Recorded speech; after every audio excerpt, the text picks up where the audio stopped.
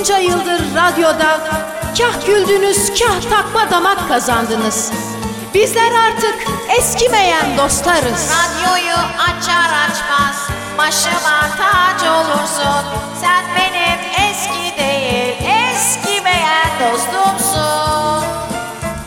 Günaydın. Günaydın. Güneşli ama soğuk bir gün. Evet, bayağı soğuklar geldi. Dün zaten Trakya Macur tarafından İstanbul'a nüfuz eylemiş, oldukça diri, soğuk hava, Balkanlardan gelen eskiden... Kar taneleri. Evet, kar taneleri. Eskiden ona Fırt dergisinde balkonlar, gırgır balkonlardan gelen diye Banu balkonu yaparlardı. Öyle esprileri, bir de biz gek gek gek gülerdik. İşte o zamanlar Toni eniştenin son dem esprileriymiş bak. İşte o zamanlar ben çok gırgır okumayaydım. Bugün bunlara gülüyor olurdum. Ya Balkanlardan zaten ne gelir? Ya sıcak Balkan kızları ya da soğuk hava dalgası. Evet. İşte sen burada sen nereden kaybettin mi artık, kazandın mı, ya da biz mi kaybettik benim gibi fazla gırgır okuyan o mavracı var ya, bir dişilikte birazcık sıkıntıya giren. İşte sen İzmir'de bu gırgırla vakit kaybetmeyip kadınlığa yatırım yapan, aynı borsa oynar gibi kızım kokunun değerini bil bak evlendiğinde denilen bir kesimin içinde birlikte olduğun, hayatını öyle kurduğun, ne kadar pis, bayağı bildiğin mahalle karısıyım ha. Ama iyi, öyle mi, var mı? Ondan sonra onunla o şekilde bir hayat kurduğun için işte sen o gırgır esprilerini şimdi deneysel bir yer olarak burayı kullanıyorsun. Ama benim sağ olsun eski dinleyicilerimin öyle bir vefa borcu hissediyorlar ki. Ben kadınlarla nasıl konuşulması gerektiğini iyi bilirim. Sen kadınların dilinden çok iyi anlıyorsun. Çok iyi anlarım. Mesela bana yaşımı bana söyler misin diyen kadına derim ki gözlerin 25, vücudun 20, tenin 18. Ya ne kadar... O da bana der ki sen kadın ruhundan çok iyi anlıyorsun. Ben de ona derim ki dur ama daha hepsini toplamadım. Ne oldu? Hayır, çok anlamadın değil hayır, mi? çok iyi anladım ama yani toplamadım bölümünü anlamadım da. Yani 3 rakamı toplayınca gerçek yaşı çıkıyor meydana. Ha. Şimdi anladın mı? Komikmiş. Bak bu komikmiş. İyi, sana zaten esprileri açıklamam lazım. Yalnız bu şairane başlayan şey ne kadar tam bir ayı gibi bitti ya. Ya şair dedim de. Absürdün hastasıyım. Bir şey söyleyeceğim. Şair dedin de Süreyya abi geldi aklıma. Ayı dedim de ben geldim aklıma. Şimdi dün Süreyya abinin de bir amca oğluymuş. Süreyya abiyi kaybettik. Ya evet. Ya en son ben Ebru Çapa'ya çok benzetiyordum Süreyya abiyi. Ebru Çapa'nın da Celali çoktur. Ben de artık Celal çekemiyorum. Ama çok kötü oldum. Keşke son kez bir ziyaret etseydim diye. Fakat anam öyle bir kaçmıştım ki en son Süreyya abidir. Allah rahmet eylesin. Bunları dediğim için hiçbir zaman kızmadı bana. Onun için bak, güzel, sizi özgür kılan ilişkilerdendir aslında. İşte şair, sanatçı, onlarla ilişki eğer hakikaten bir sanatçıysa onlarla ilişki kurarken rahat edersiniz. Çünkü zaten herifler dil uzmanı. Dil uzmanı abi, belki ifade edemiyordur insan ilişkilerinde ama içine döndüğünde dilin hasosu abi insan. Yani sanat zaten dediğin dil abi. Ve bütün her şey dilde başlar, dilde biter. Lacan, al sana. Bir de hep böyle bir referans isim lazım. Senin söylemen, senin dilin yetmiyor. Sen kim köpek diyor insanlar. O yüzden hemen ya bir Lacan, ya bir Aristo, ya bir o Hermenides. Ama bir de şey derler, dilin kemiği yok ki tutasın. Evet. O dünyadaki en saçma laflardan bir tanesidir. Kolun kemiği var da ne oluyor? Yine de eli uzunlar var yani. Tutamıyorlar kendilerini. Olur mu? Yenen içinde bırakıyor. Yine bir mahalli bir sürçme yapıyor. Dün Süreyya abinin amcaoğlu bana Instagram'dan direkt mesaj yazmış. Soyadı da Kanıpak. Bilmem ne Kanıpak. Bilmem kim. Beni çok eski dinleyicimmiş. Herhalde babalarının arasında da yaş farkı var. Olur ya, bazı babalar daha küçüktür. Bazı babalar da, amcalar büyüktür. Çünkü anneanne ve dede geç yaşlarına kadar. Ya geç yaş dediğimizde şimdi mesela ya da 45 yaşında sevişmişler. Kadıncağızın 46 yaşında çocuğu olmuştur. Ama bir tanesinde 20 yaşında yapmıştır. Arada ciddi bir yaş farkı vardır. Ki o kadara da gerek yok aslında ya. Şunu düşündüm bir yatarken, ama unutturmayın bana. Amcaoğlu deyin. Bana amcaoğlu deyin. Şunu düşündüm gece. Şimdi bir arkadaşımla 10 senedir neredeyse hiç görüşmüyorum. Ondan sonra Ve 10 senedir görüşmüyorum. Ve çok da takoz bir şey yapmış, tamam mı? Bayağı takoz bir şey yapmış. Lütfen söyleme sakın, tamam mı? Zaten tanımazlar. Olsun yine de. Dedim ki ulan dedim, aslında ben gerçek dost olsam bu gördüğümler çok takoz işi yapmışsın dese, ama düşman, eski dost, ama zaten düşman gibi davranıyor bana. Acaba ulan son bir dostluk görevimi yapsam da çok takoz olmuş be abi desem mi diye düşündüm. Toni diyor ki de. Ay denir mi böyle bir şey? Ben mahalle karısıyım. Diyebilir miyim hiç böyle bir şey? Çok takoz. Ben işte Süreyya abi diyor. Çünkü o gerçekten şair. Bense taklidiyim. Bak ben taklidin taklidiyim. Şairin taklit şairi gibi düşünün. İşte o ideal, hatta gerçek şair idealar dünyası. Ben de ki sanatçıyım. Ben de taklidin taklidiyim diyeyim. Yok taklidim diyeyim. Çünkü taklidin taklidi olunca bir de üstüne sanatçı deniyor sana. Halbuki zanaatçı dese sadece emek veriyor. Ona saygısı var. Öyle bir yergi yapayım dedim. Aman çok da kendime de itimat etmediğim için çok da gururum kırılmıyor. Ben yine bakarım dalgama. Ben işimi bilirim sayın dinleyiciler. Ben sizin memurunuz gibi düşünün. Sizin memurunuz işini bilir. Tabii abi hepimiz Tansu Çilleriz. Hepimiz Turgut Özal. Aman siz ne zannet? Allah aşkına. Che Guevara mısınız ha? Allah'ın köylüleri, aç köpekler ha? Che Guevara'lar ha? Vay öyle ki devrimciler yani. Fidel Toni şu Fidel'e bak nasıl dinliyor ya bizi. Hepsi dersin öyle bir Jean d'Arc. Öbürü dersin Berki. Öbürü dersin şu. Ondan sonra neyse dün yazdı o amcaoğlu, ama ben yaşlarda belli ki Yılmaz Özdil de ondan uzun uzun bahsetmiştin. Aferin. Şimdi ne onun ismi? Yılmaz Özdil ile görüşmüştür o. Çünkü o da İzmirli galiba. Bak bütün orta sınıf yazarlara bak. Ertuğrul Özkök, Yılmaz Özdil. Onun gibi böyle Türkiye'nin affedersin hamle koyan yazarlı, gazeteci diye geçinen yazarlarına baktığında abi çoğunluğunun İzmirli olduğunu görüyorum ben. Çok acayip bir tesadüf. Bak şu an uyanıyorum buna diyeceğim ama bu sefer Oruç Arıoba da galiba İzmirli. Şimdi ona sonra çok iyi şairler vardı. Tamam lafımı geri aldım.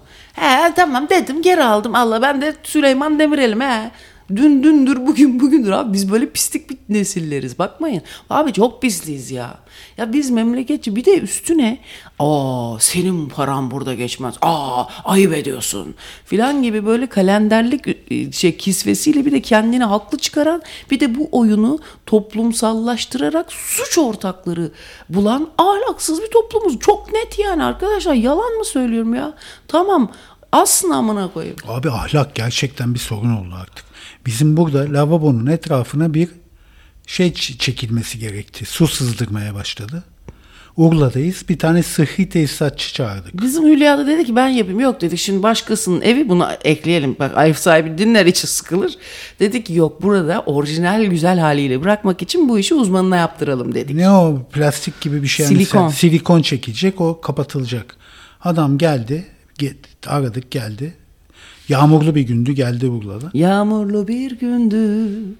Bitirdi işini. Tesisatçı geldi. Dedi ki silikon 180 lira abi. Servis ücretimiz 500 lira. Oldu mu sana 680 lira? Ana. Abi bu ne? Bir de ben dalga geçiyorum. Kesin 400-500 isterler ki, abartıyorum ki çok da yapmasın. 300 gelirse Urla'nın şaşırmasın. Kuşçular Köyü. Yok burası. 680 lira. Silikonla kapatma. Dersin Silikon Vadisi'nde memelerimize silikon yaptırıyoruz. Evet yani. Aynı silikondan mı oluyor? Abi bir şey söyleyeyim mi? Artık millet ereksiyondan, çünkü biliyorsun fakirin çocuğu çok olur. Fakirin çocuğu bol olur. Yaz kızım.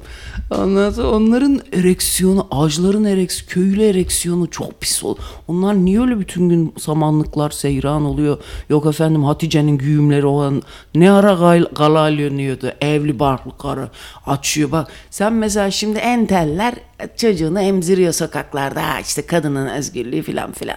Birazcık da devrimci bir hareket olarak analık. Onun modern yeri. Öyle değil bunlar. Şehrin ortasına getir. Löks diye memesini açar abi.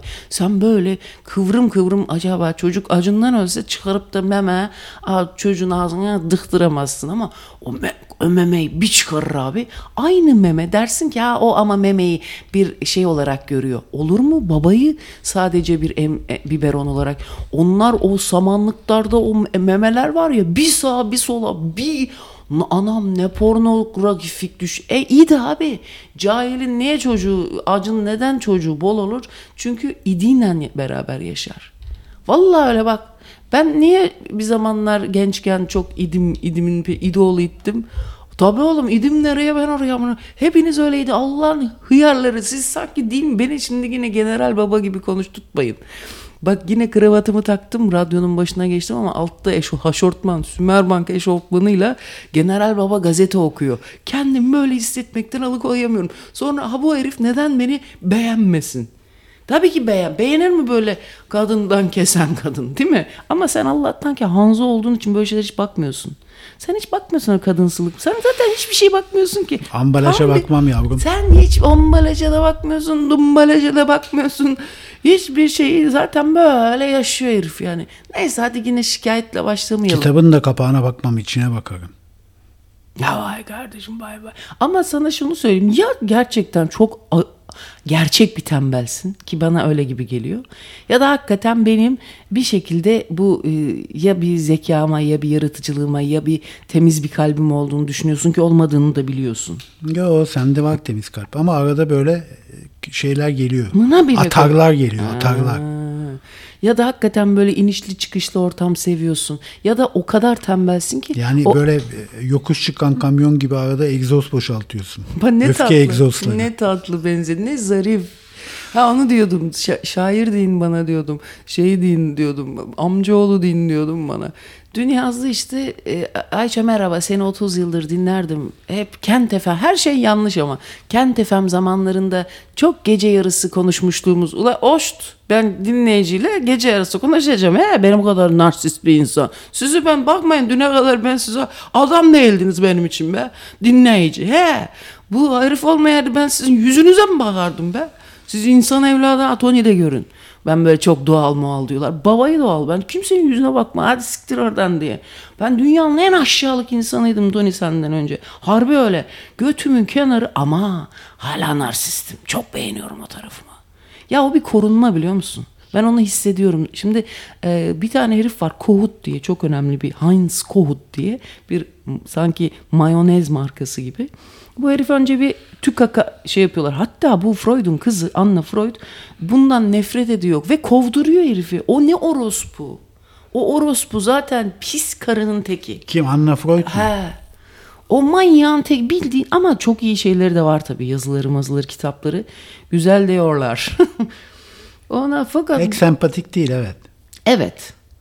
Yani tam bir böyle kurumuş kalmış, böyle hayattan da soğumuş. Bir her şeyini de bastırtmış. Bir de dönemi itibariyle de kendini ifade edememiş. Bir de babanın, bak ben sana söyleyeyim, babasının çok gölgesinde kalmış, kızlar aşkının gölgesinde kalmış, kız antipatikliği var onda. Ben mesela babasının kızlarını sevmem hiç.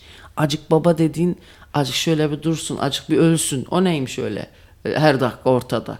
Baba dediğin ölür abi, erken ölür baba dediğin. Vallahi kız ne öyle ortalıkta her şeye karışıyor. Yok senin kocan mı amına, onu giyme şunu giy. Sana ne lan, sevgilin misin koca? Ayrıca onun da ağzına sıçarım, ayrı mevzu. Annem bir gün bana dedi, kızım sen bugün bu kadar özgürsen babanın ölmesine dua et dedi. Bu kadar da hastalıklı bir yetişmenin içindeydim ki. Baba ölümü kız çocuklarını biraz özgürleştiriyor, değil mi? Abi sen delirdin mi? Ben 2 nefes aldıysam şu hayatta şunları konuşuyorsun, babam olmadığı için. Bakma, ben ondan bir de böyle güzel ekmeğini de yiyorum. Babam öldü, şöyle oldu, böyle oldu. Onun acındırması da insana nasıl bir melankolinin yaratıcılığını verir, biliyor musun? Aman be ölsün de hiç üzülmeyin. Kız vallahi üzülmeyin kız. Vallahi bak ben size tamam 3 gün üzülün. Ben hiç üzülmeyin demiyorum, bak siz yine hobi olarak gene üzülün. Ya o kadar da ölüye de üzülmemek lazım. Bak dün Deli Hoca, bizim Metin Hoca yazmış benim Süreyya Berfe'nin ölüm yazısına, altına. Heraklitos'a sormuşlar. Hocam demişler şura neyri? O da demiş nerem doğru ki? Demiş ki ben demiş niye sen demiş işte babanın ölümüne mi? Allah genç ölümü vermesin çocuklar. Üzülmedim. Ama Süreyya Berfi babasıyla konuşmuyordu. Evet. Ben öyle biliyorum. Onu da sordum dün amcaoğluna. Hepsini sordum. Baştan başlayacağım. Heyecanlandıralım. Şarkı marka gireriz. Biraz radyoculuk yap bey. O kadar da çok fazla meftun olma dinleyicinin. Götü kalkar 2 güne satar. Bu babayla olan savaş meşhurdur zaten. Karamazov kardeşler. Tabii. Karabacak kardeşler. Sivaslı versiyonu. Neydi o? Karabacak kardeşler. Hali Karnas balıkçısı. Oğlum kitap yazsam lan Karabacak. O da babasını öldürdü biliyorsun. He, o önemli. O yanlışlık. O bir ailenin başına gelmiş bir felaket ya. Abi kimseyi Allah burjuva yapmasın ha. Yemin ederim. Benim bütün pislikler birçok ağaçlarda, birçok tohlarda. Kimisi de babadan memnun. Miras kalıyor mesela. Oh, fıstık gibi yiyor mirası. Ay. Kimisi de reddi miras yapıyor. Benim gibi. Senin gibi. Ama ben herhangi bir iddiadan filan borç kaldı. Bize ne kalır başka? Borç kalır. Annem ama çok şükür bize hiçbir şey kalmadı bu hayatta diye. Çok şükür. Bak, Avusturya'da genç bir kadına 31 yaşında babasından çok çok büyük para kalmış. Adı da Marlon Engelhorn.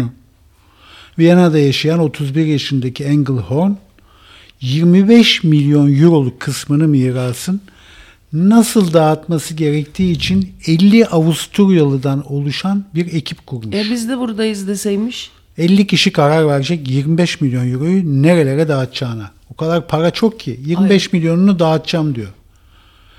Diyor ki bana artık çok büyük bir servet kaldı ve bunun için ben hiçbir şey yapmam da gerekmedi. Üstüne üstlük devlet de bundan vergi de istemiyor. Ana. Ha bak, bu da ilginç. 2008 yılında Avusturya miras vergisini kaldırmış abi. Ve Avusturya'da mirastan ve ölüm işlemlerinden vergi almayan az sayıda devletten biri olmuş. Evet. Yani miras vergisi yok. Avusturya. Diyor ki babadan oğula bir şey kalıyorsa devletin bundan bir pay almasına gerek yoktur. Çok ahlaklıca. Hakkı da yoktur diyor. Ama her ülke böyle demiyor. Biz mi alalım, biz alalım. Türkiye'de var mı? Miras mı bilmiyorum. Evet. Olmayabilir ama biz çünkü Alman ahlakına sahip diyorlar. Ve İtalyan mı, Avrupa mı bir şey, İsviçre hukuku ha. İsveç miydi? İsviçre. İsviçre hukuku bizde galiba şeymiş. Evet, anlatıyordun. İşte onu yazmış. İşte 30 yıldır Kent FM'de şöyle oldu böyle oldu dedi. Ben de dinleyiciye bir gıcık kaptım bir ara gazı. Orada kalmıştık. Dedim bunların hepsi yanlış. Boş ver dedim, ben bunlardan çok sıkılıyorum ya, artık sıkıldım, sen Türey abiye dön hocam dedim. Ondan sonra dedim niye babasıyla küsüdü? Çünkü oğluyla da küsüdü. Bu bir miras. Ya baban, anan neyse bize geliyorlar, babalarını kötülüyorlar insanlar. Biz orada ve babalarını kötüleyen insanlara bakıyorsun, özünde babalarına benziyorlar. Onu diyecektim. Şimdi biz Toni ile birisi siz bir şey anlatırken sizin anlattığınızı tabii dinliyoruz, saygımız sonsuz, ama arka planını da arka planı şu: baban neyse aynısı oluyorsun ileride. Anan neyse aynısı oluyorsun ileride. Biz bu bilgiyi bilerek dinliyoruz. Armut dibine düşermiş. Mesela bir kızcağız vardı, babasının kötülüklerini komiklik haline getirmişti. Süperdi. Fakat çok ciddi ego sınavlarında babası gibi kararlar alıyordu ve öyle davranıyordu. Çünkü mayası bozuk insanın oluyor, biliyor musun?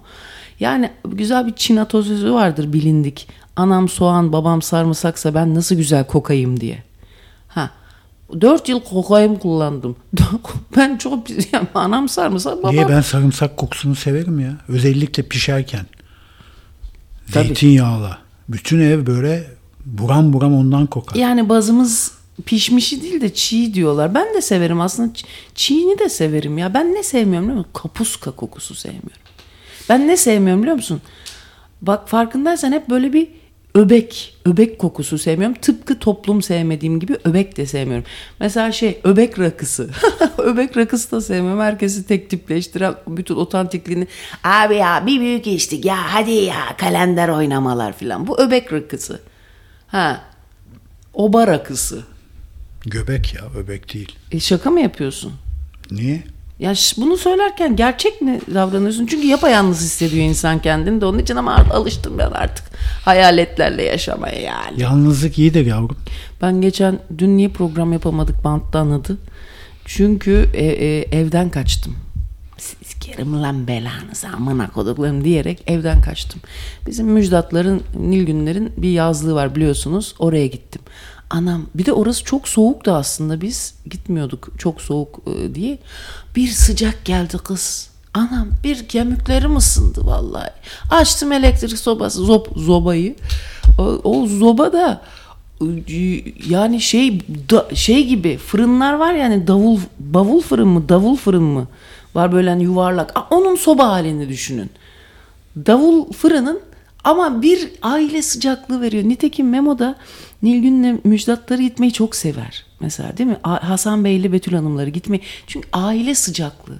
Bakıyor ana deniyor. Ha burada bir tane adam var. Baba adı da Toni. Toni diye baba ismi mi olurmuş diyor ki. O da Sivaslı genleri var ne de olsa tabii yani. Baba desen faytoncu tabii. Onun da etkisi var yani. Ama hepiniz faytoncusunuz be. Ondan sonra sonra Süreyya Berfe abimizin işte amcaoğlu, o Kanıpak. Şimdi Süreyya abi bize anlatırdı, hiçbir şeyini öyle esirgemezdi. Hiçbir şeyde çok özel böyle kol kırılır yen içinde kalır falan, böyle bir antin kuntin şaibeli sırmış gibi duran şeyler hiç böyle şeyler prim vermezdi. O oyunu çok severdim. Ne olacak, anlatılmayacak şey mi var? Adam mısın lan, sana da anlatmayacağım. Benim de anlatma dinamiğim odur. Siz adam mısınız da siz ben ne yapacağım, sizin içerik mi hazırlayacağım? Yok ya. Ben sizden faydalanmam lazım. Tabii abi, ne para var, ne pul var, ne mayışım var, ne bir şey. Ben bari hiç değilse kendi psikanalizmi yapayım. Kendimi kendi içimde vay be Ayça helal olsun lan diye kendimle sohbet ediyorum. Yoksa adam mısınız lan sizle sohbet edeceğim. Hadi lan orada hıyaraları. Sevgili dinleyicilerimiz, bütün hızıyla sayın dinleyicilerimizi yayın yapmaya devam ediyoruz. Babasıyla küsümüş. Dedim niye küsüdü? Bu da ailenin belli ezik çocuğu. Diyor ki Süreyya abi beni çok severdi. Ben onunla sürekli içmeye giderdim. Süreyya abi biliyorsun içki tedavisi görmüş. Ama en son bırakmıştı. İçki onu bırakmıştı daha doğrusu. Evet, artık şeker meker çıkmış, bira bile içemiyordu. Biz içiyorduk lök lök lök lök, böyle ses çıkıyor. Lök lök lök lök lök lök lök lök diye. Ondan sonra ama tabii kışın yediğimiz hurmalar mıydı? Onlar da tırmalayacak. O vakte kadar lök lök lök lök devam ediyoruz. Ben de bayağı bildiğin Şerif Titus'a dönmeye başladım ha. Toni. Neden? Şerif Titus, ne bileyim, o bira şişiriyor herhalde yüzümü gözümü. İyice Şerif Titus gibi oldum. Geçen gün aynaya baktım. Ana Şerif Titus kız dedim. Ana saçları da beyaza da bıraktım gene. Ay canım gözüm görmüyor kendim. Ama dün çok çirkin görünüyordum. 10 gündür filan, 12 gündür çok çirkinim. Böyle Allah'ın gücüne gitmesin. Anam bakıyorum vış diyorum. Bazen böyle bu ana maymun götüne dönmüş diyorum gözlerime. Tövbe estağfurullah. Dün bir baktım yıkanmıyorum ya ben. Ayça dedim gir kızım gün bugündür. Evde geldim sıcak böyle. İnsan bir de böyle olur, çocuklar da yıkarken böyle gariban yetim gibi olur ya, böyle sırtı da böyle sıcak suyu görünce böyle kimsesiz olur ya. O sıcak su oradan akıyor, benim kimsesiz gibi görsem ve öyle üzüldüm ki kendime yani. Ondan sonra dedim yetimi bir yıkayayım diye şöyle. Ya annelik ruhu olunca böyle ki şeydir ya böyle. Mesela bu böyle yıkanamıyor, tamam mı? Ne kadar zamandır ayağı da yapıyor, sürüklüyor bacağını. Şimdi ben bunu bir yıkadım ama nasıl köpürtüyorum maşallah böyle hep köpürte böyle Sivaslı analar da öyle yapar. Şimdi bu da mis gibi gıcır. Bu yıkama köpürterek sonra insan yıkama, köylünün en büyük özelliği, bir insana, bir ihtiyaç sahibi birini yıkadı mı, o sırtını sıvazla bir köpürttü mü, ondan da aşağılarına böyle çok iyi geliyor. Vallahi öyle bir insanlığın temizleniyormuş gibi geliyor. İşte öz Sivaslılık bunu gerektirir ama fazla da şımarmayalım canım. Bu kadar yeterli yani. 1-2 kere tamam, ondan sonra vallahi Suzan Avcı olurum yani. Ondan sonra neyse. Yok. Sıkıldın değil mi çok? Yok gayet iyi. Kanıpak işte o Süreyya abinin amcaoğlu işte efendi belli ki şiiri de onu da bir rol model edinmiş.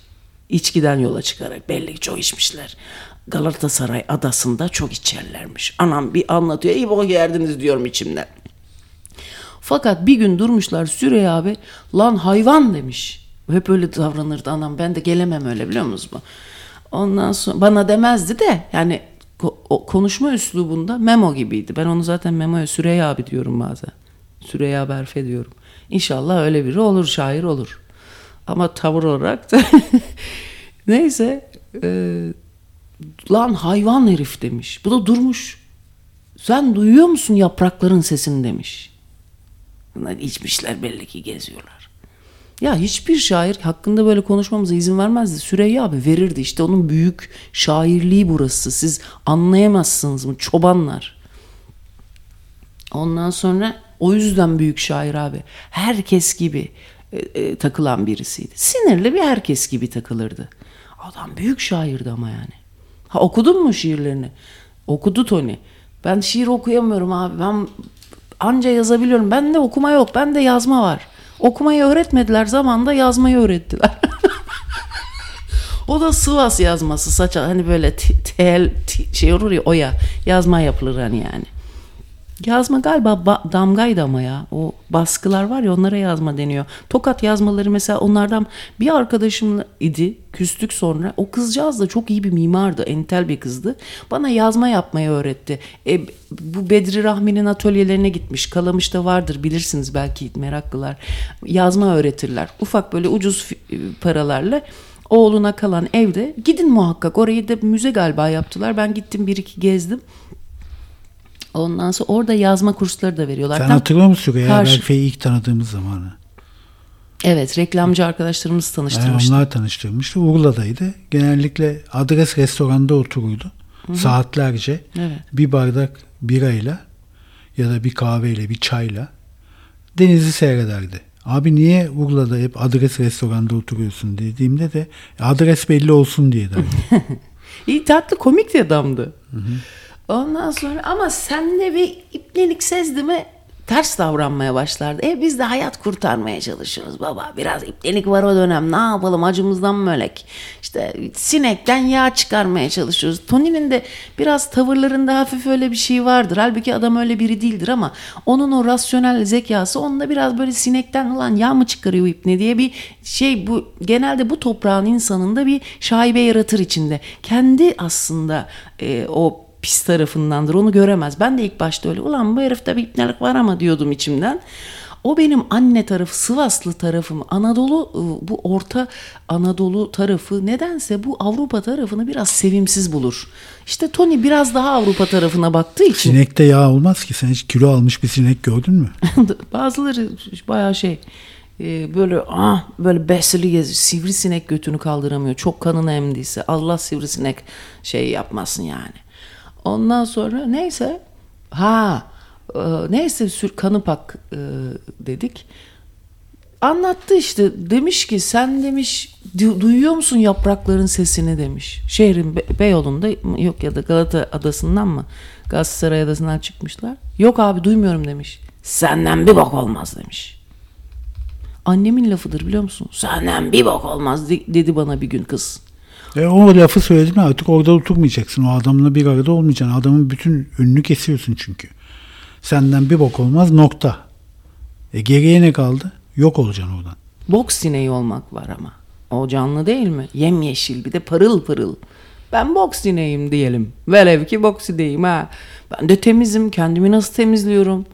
Bütün gün temizleniyorum. Annem kadın arkadaşlarına böyle kaşlarını alırlar filan böyle bir bıyıklarını alırlar. Böyle bir aynaya bakarken ufak. Annem sinek gibi yine ne temizleniyorsun der. Sinek gibi. Neyse ondan sonra ben de dün artık böyle hayat nasıl koyuyor bu ara biliyor musunuz? Çocuklar size artık da ben pes ettim. Tamam amına koyayım dedim. Sen haklısın. Sen haklısın, büyüksün he. Ben bırak daha peşimi ya. Dediğim bir dönem geçiriyorum. Artık size anlatasım da ben tadım da kaçtı. Artık öyle saldım çayır öyle bir yaşıyorum tamam mı? Onun da güzel bir teslimiyeti var yani. Ondan sonra bu at yarakları affedersiniz aile bireylerim. Valla kız valla aile bireyi dediğin şey at yarağından başka bir şey. Çok özür dilerim, ben biraz açık sözlüyümdür yani tam olarak. Valla öyle bak, bir alıcı gözle bir bakın. Aynı at yarağına benzemiyor Allah aşkına ya. Bak ben mi bir tek öyle görüyorum ya. Çoluğu öyle, çocuğu öyle, kocası öyle, anası öyle, babası, kardeş hepsi. Ya ben devede kulak gördüm de atta şey görmedim. Hatta hiç mi görmedin yaraklı? Ben sana göstereyim, burada at dolu bak, geziyoruz. Neyse ondan sonra abi gene bir gün arkadaşlarla kahvede oturuyoruz. Ondan sonra abi bu dedi işte oradan aman ben bir gıcık kaptım hafiften, yani gıcık kapmadım. Böyle biraz ezik buldum. Ben de ezik bulduğum insanla sohbet beni yorar. Böyle fazladan hadi geç abi, tamam biliyoruz işte hepimiz şairiz. Bir nevi şairiz hepimiz de. Bu kadar da öykünmeye, bu kadar yüceltmeye ne gerek var bir şey ya. Bu kroluktan başka bir şey değil. Çocukcağız inşallah dinlemiyordur. Seni de çok sevdiğini söyledi. Demek ki dinliyor. Buradan da selam çakalım kardeşimize. Süreyya abinin amcaoğlu bizim de amcaoğlumuz sayılır. Ne de olsa hepimiz alayımız kanı pakız. Bildin mi? Yani ben tam söz veremeyeceğim ama Toni'nin öyle. Kız bunun çok iyi ailesi be. Vallahi çok temiz insanlar. Allah rahmet eylesin yani. Kimseye bir zararları dokunmamış. Bak babası, burası bana çok hüzünlü geliyor. Geçen gün yine babaları aile mezarlığına yine bir acı ekmeğe diyorum ya, ekeceklermiş dedim. Neydi, mezara gömeceklermiş ya. Gene gelmiş bir aile mezarlığına gömülebilir mi diye soruyorlar. Bunlar kız fakir fukara böyle Levantenler sizin mezarlığa gömdürüyorlar biliyor musunuz? Ya hanginiz yaparsınız? Bir dönün kendinize bakın be. Allah'ın kroları. Hanginiz verirsiniz aile mezarı? Vallahi ağlamam geliyor her seferinde ya. Allah gani gani rahmet eylesin ha bunun anasına babasına ya. Bak kız bir tane büyük de güzel de bir aile mezarlıkları var. Ama geçen gün de taşlamışlar kız. Ne istiyorsun onlardan sen? Bunlar ne kadar düzgün insan. Bir şeyleri olmayan insanlar ya. Bir tane dikili bir taşları olmayan. Aman ne sevindim ne sevindim insanlar. Vallahi öyle bir bakın ailenizden bir şey kaldı mı? İnsan değilsiniz. Babanız ananız gidip böyle saray gibi mermer bilmem neler mi? İnsan değil. Biraz insanlığınızı sorgulayacaksınız. Bak ne oldu? Ağaçlar gitmiş gömelim mi diyorlar. İzin verilmiş hepsine ya. Bu bence çok önemli bir şey. Çok önemli bir şey. Rahatsız oldu enişteniz, haklı. Çok özel artık daha ne. Ondan sonra Allah rahmet eylesin. Güne inançlı arkadaşlar bir rahmet okusunlar. Çok güzel, çok güzel hareketler Toni bunlar. Süreyya abiye gelince ben ona bir ayılık yaptım 1-2. Çok çok kavga edesim gelirdi. 2 kere çok sıkı ben de patladım yani yeter ya amına koyayım diye. Ondan sonra ama o böyle hoşuna da gidiyor öyle şey yapmak. Yani bir karşı çıktığında da hoşuna da gidiyor öyle patlama anları ama yani çok yıpratıcı gibi. Ben Ebru'yla da görüşmüyorum şimdi o yüzden. Yani çok kıymetli insanlar bunlar fakat çok zorluyorlar abi. Orta sınıf olmak lazım. Çok bohem olmak. Ben çok bohemlerle görüşemiyorum. Orta sınıflara da gıcık da kapıyorum bir yer geliyor. Nasıl olacak bu iş? Özentisine de çok gıcık kapıyorum. O da olmuyor. Bilmiyorum öyle bir arada galiba yine ailedeki at yarakları yine hepsinden iyidir. Vallahi kız gene aile iyidir bakma. Yani at yaram at yarar kendi at. Sen olmuşsun at. Ben olmuşum at. Değil mi? Atlar size atlar sevgili dinleyicilerimiz diyerek bugünkü tatlı programımızı devam ettiriyoruz. Süreyya abimize Allah rahmet eylesin. Babasıyla olan husumetine gelince çünkü dedi, ben daha büyük sır verecek sandım böyle karamazok karabacak kardeşler gibi. Çünkü babasının değerlerine karşı çıkarmış. Oğluyla da görüşmüyormuş ama. Evet yani ona ya mecburi ilişkiler aslında bunlar. Bravo. Bak, akrabalığa bak mecburi ilişkiler. Kimi insan da mecburi ilişkileri hiç kaldıramıyor. Annem öyleydi. Yani aileni sen mi seçtin? Seçmedin. Dostlarını sen seçiyorsun. Ama kendi bedenini sen mi seçtin? Onu da sen seçmedin. Evet. O zaman kendinle de geçinmeyebilirsin. Şimdi ama şunu getiriyor, sen bunları söylerken aklıma geldi. Sen lafını bölmek olarak belki algıladın ama aklıma getirdiği için söylüyorum. O zaman sorumluluğunu alma götün olacak. Çünkü aile nedir? Altına sıçtığında sana bakma ihtimali olan insan. Bunun sorumluluğu senin de o görevi üstlenmeyi kabul ediyor olman. Yani bu da çok zor bir sorumluluk. Anladın mı? Rahatsız oldu. Ben gördüm o rahatsızlığı. Senin de bunu kabul ediyor deyince hemen böyle önüne baktı, dikeldi. Belli ki ben altıma sıçarsam bu temizlik yapmayacak bir şey. Bu belli oldu, kendini belli etti. Ben anlarım abi. Ya sen de osuruktan nem kapıyorsun. Ben beden dilini okuması bizim işimiz. Neyse, senden gelecek yardım Allah'tan gelsin diyerek. Geçen gün bir arkadaş söyledi. Annesi evden kaçarmış. Sürekli huzur evlerine başvururmuş. 52-53 yaşlarında almazlarmış yaşı genç diye. Kadın nasıl canımlar. Öyle bir 6 yaş mı var huzur 61 evi? Yaşından önce almıyorlar diye biliyorum. Hadi ya. Ben de araştırdım. Vallahi kız bir yere gitsem şöyle bir zırtımı dayasam. O kadar yaşlandım ki çocuklar. Nasıl yaşlandım. Yaşlanmak mı istiyorsun, yaslanmak mı? Yaslanmak istiyorum abi. Yaslanmak istiyorum. Allah yaslandırmasın ya, boş ver. Çünkü bu bedellerle hayat, sohbet, ağzına sıçtığımın hayatı da rahatlıkla okutmuyor kendini. İlle bir şey yapacağım, bedelini ödeyeceğim. Ne kadar pislik bir şey. İnsan bir kütüphane olursun hıyara. İnsan bir ücretsiz, bir karşılıksız şey yapar. İlle ücretini vereceksin. Ben hayatımda böyle insan ol. Niye orospu çocuğu? Hayat orospu çocuğu olmasa esinlenir mi ondan? Hayat öyle olduğu için. Hep bir karşılığında eza çek. Ne koyayım senin gibi hayatımdan be. Hıyara. Ama öyküsü güzel. Ha bak, tam şair işi işte. Sen ne mi uğraşacaksın be diyorsun ama şair mi abi, güzel yazıyorum baksana diyor. Haklı. Aynı Süreyya abi gibi bir şey hayat ya. La sen ne mi uğraşacaksın? Senin sürekli huysuzluğunla mı uğraşacağız diyorsun ama herif de yazıyor yani. Öyle bir şey hissi de veriyor yani, el de veriyor. Şairler bir de el de verirler çocuklar. Çünkü kendine ait olmadığını hisseder. Şair ne kadar kendine ait değilse o el, ben öyle ahkam kesiyorum bakmayın da. Çünkü o kadar şairsindir. Ne kadar o el senin değilse, o kadar içinde ve biliyorsan o kadar şairsindir. Yani hayatın ta kendisi olmak. İşte böyle söyleyeceklerim bunlar sevgili çobanlar. Ben değilim o kadar. Ben şair değilim, bize mayış yollayın hıyaraları. Sayın dinleyicilerimiz, radyokaravan.com'a girdiğinizde üstte çok önemli mayış düğmesi var. Oraya yollayın. Ben de şu anneme mezar yaptırmaya kıyamıyorum abi ya, kadına. Bir kere dedi. Ne demiş Aşık Veysel? Bana mezar yapmayın demiş. İşte onlar beni çok sevindiriyor. Üstümde beton olmasın demiş. Toprak olsun. Annemin de öyle derdi, tamam mı? 1-2 dedi. Ben ona hemen vasiyet aldım ama. Kızım bana öyle istemiyorum ben mezar taşı falan dedi. Şimdi aynı annem, ben öyle entübe falan öyle sakın ha ben öleceğimi baktın anladın. Sakın hastanelere götürüp öyle borular döşetmeyin demişti. Fakat onu yapmadım. İşime gelen olan mezar taşını yaptırmıyorum bak. Entübe ettirdik kadını.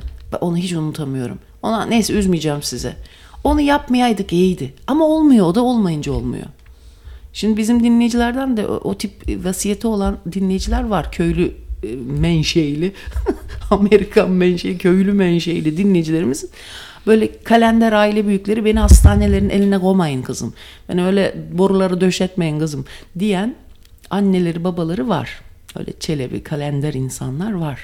Hikayelerini duyuyorum. Fakat insan başka bir şey yapamıyor abi.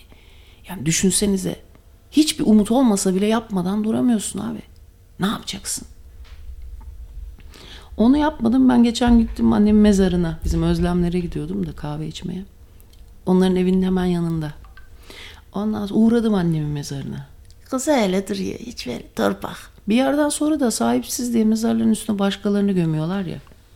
Ama şey demiş ya, bu Metin Hoca bir düşünürü, Heraklitos demiş galiba. Ne özüreceğim, hepsi ceset, et yığınından başka bir şey değildir ölüler demiş. O kadar da şey etmeyin diye.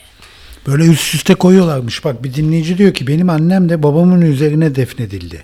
Babam da babaannemin üzerine, babama yapmıştık ama üzerine annem defnedilince kırıldı mezar. Annemin adı yazan bir taş yazdırıp da daha koyamadım oraya diyor. Kız nasıl baba artık yani dedi. Yeter da burada da mı dediyse adamcağız, Allah rahmet eylesin, toprakları bol olsun yani.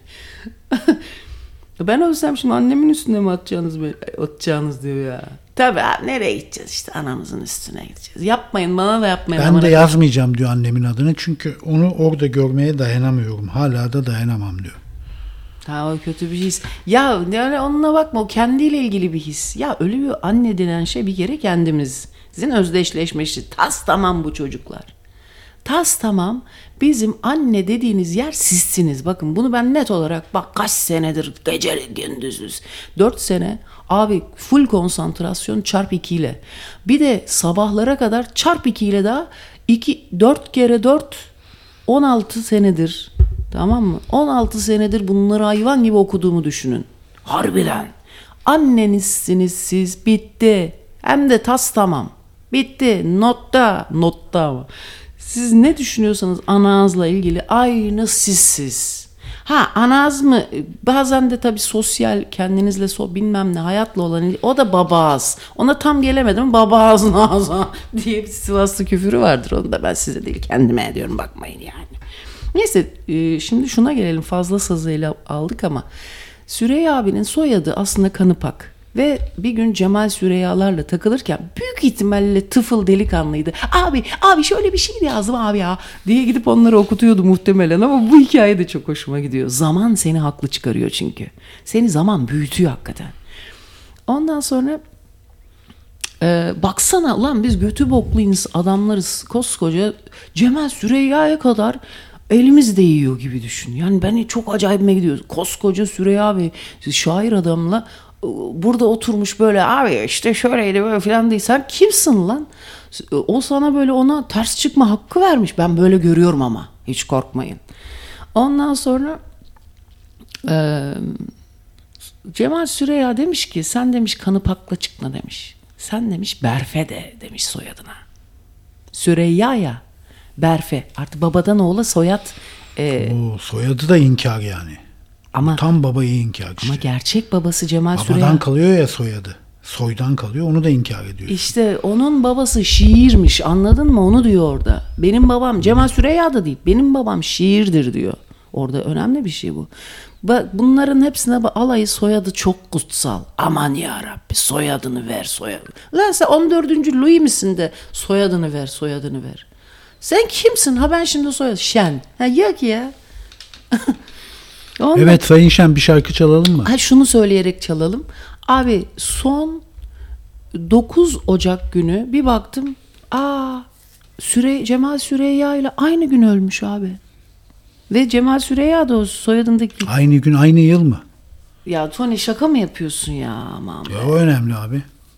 Hayır Cemal Süreyya 1990'da ölmüş. Ona da şaşırdım. Biz kocaman insanlarmışız. Ama öyle bir mit, şair miti ki Cemal Süreyya. Biz sanıyorum ki ben 1950'de öldü. Benim bayağı eşek kadar manitalarla buluştuğum yılda ölmüş. Yani 90 yılında yani. 90'larda hızlıydım diyorsun. Yok o kadar değildim ama yani rodajdaydım o zaman. 30 yaşındaydın. Çüş 30'muş. 18 yaşındaydım. 90. Doğru. Ben 30 yaşındayım. Sen kendinle karıştı. Bu da beni hep sanıyor yaşlı. Ben yaşlıyım. Abi 34 yaşında bir başbakan oldu biliyorsun Fransa'ya. Daha yolun yarısına gelmeden dünyanın tepesine geldi. Evet. Ama şimdi nasıl olacak bilmiyorum. Çünkü çok yakışıklı bir olan. Hadi Gördün mü? Artist gibi. Bir de gencecik 34 yaşında. İyi. Ama kadınlara faydası yok. Gay mi? Gay. Zırhlı gay. Aman zırıl deme öyle bir sürü bizi Lubunya dinliyor dinleyicileri. Sevgilim Lubunya. Yani özümsemiş gay böyle baktığında hemen belli oluyor. Kız gibi olan yani. Şimdi ne olacak mesela bazı ülkelerde gaylik yasak kanunen. Gaylik yasak. Oraya giderse ne olacak? Bizde tutuklanacak mı? Bir şey söyleyeceğim ya. Dün Starbucks'ta bir çocuk kız bir de barista mı deniyor onlara? Barista bir olan bir kahve isteyen bir kızın kahve bardağında gülen surat yapmış. Enyam küçük gibi oğlancık. Böyle tatlı bir çocuk gülen surat yapmış. Keşke beğendiği için yapsa daha da sempatik kılar onu ama yapıyorlar öyle. Abi o ayı bir tane kız arkadaşına yaptı diye gitmiş bunu nasıl dövüyor bir de yarma gibi gitmiş vücut yapmış tam bir geri zekalı tam süzme babasından belli ki çok şiddet görmüş bir delikanlı da onu da üzüldüm. İnsan ya yaşlandıkça çocuğu gibi bakıyor ya olayları değerlendiremiyor musunuz daha mı iyi bilemedim onu. Babadan belli ki orospu evladından çok şey görmüş. Yani şiddetçi babalardan genel olarak bahsediyorum. Şiddet görmüş. Kız üzüldüm be. Üzüldüm. Anadan da görmüş olabilir gerçi. Ondan sonra Bak Cemal Süreyya Bostancı'da Hatay restoranın müdavimiymiş. Böyle şairler vardır. Hep aynı yerlere takılırlar. Evet. Jean-Paul Sartre da öyle. Öbürü de Küba'daki Hemingway. Gittik oraya, onun oturduğu masaya da baktık. Oturduk muydu? Bir şeydi. Güzel yerdi orası da be. Oscar Wilde nereye oturuyormuş? Hay Allah, öyle demeyeydik gene. Tamam, Hanzo'yuz. Var mı? Aman be. Hayır, ben de hepimiz gayız. Ona dayanarak yani. Vallahi hepimiz gayız abi. Çok gizli eşcinsellik, bastırılmış eşcinsellik çok fazla bizim burada. Halbuki o olmasa, diyorum ya hep şu çıplak koşsak Migros'a. Bak İngiltere ne yapmış? Pantolonları çıkarak. Ulan siz adam mısınız be? Bak Cemal Süreyya'nın oğlu babasını dövermiş, biliyor musun? Ve Cemal Süreyya da böyle bir dayak sonrası kalp krizi geçirip öldüğü söyleniyor. Oğlu mu dövüyormuş? Evet. Ah canım. Ya bir dinleyici yazmış da onun yalancısıyım. Ay çok üzücü. Allah korusun. Biz her an bir tehlike altında olarak. O da babasının ölümünden bir sene sonra tüfekle oynarken kendini vurmuş. Ah canım. Hadi ya. Ondan o suçluluk duygusundan. Kazaysa da kaza diye bir şey yoktur. Boş ver şimdi ölümlerden. Aman bu şairlik de çok... Dedim ya, hayat ille bir bedel istiyor. Çok büyük bedeller isteyeceksin ki o yüreğin yanmadan sana vermiyor abi. Sana o... Bu bedeli nasıl elde edeceksin? Bir şey satarak mı? Hayır, işte yüreğini yandırıyorsun. Bak Nirvana ne diyor? The Man Who Sold the World diyor. Öyle bir şarkısı var Nirvana'nın. Biliyor musun sen onu? Bilirim tabii. Onu çalalım o zaman da bir sohbet havalansın. Ben olmuşum hırsız. Sold mu? Evet. Çalmak değil mi? Satmak mı? Ben ne kadar hırsız ruhlu bir insanım, görüyor musunuz? Anam, benim yanımda cüzdan bırakılmaz, ben size söyleyeyim. Çalalım, komikmiş bu.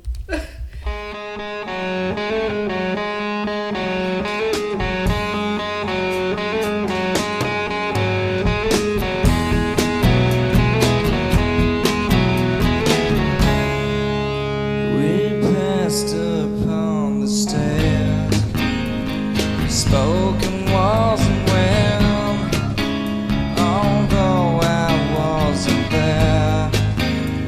He said I was his friend, which came as a surprise. I spoke into his eyes, I thought you died alone, a long, long time ago. Oh no, not me. We never lost control. The face to face of the man who sold the world.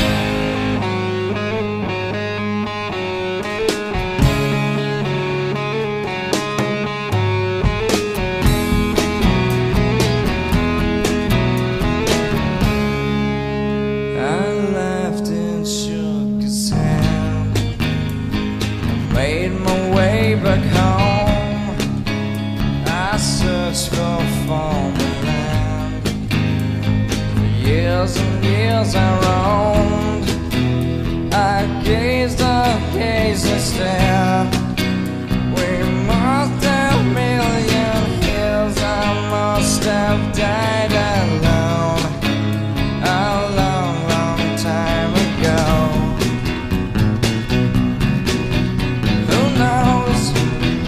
Not me, I never lost control. Your face to face with the man who sold the world.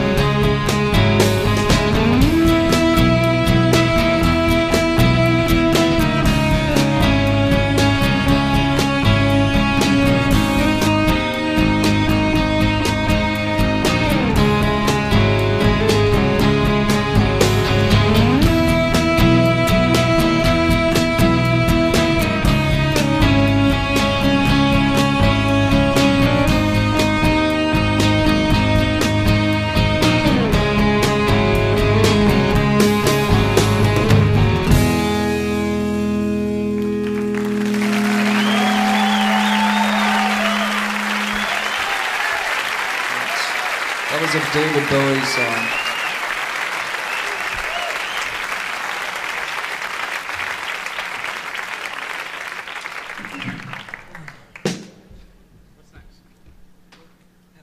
I didn't screw it up, did I? Okay, but here's another one I could screw up. What is it? Am I gonna do this by myself? Yeah, you should do it by yourself. Do it by yourself. Okay, well, I think I'll try it in a different key. I'll try it in the normal key. Yeah. If it sounds bad, these people are just gonna have to wait.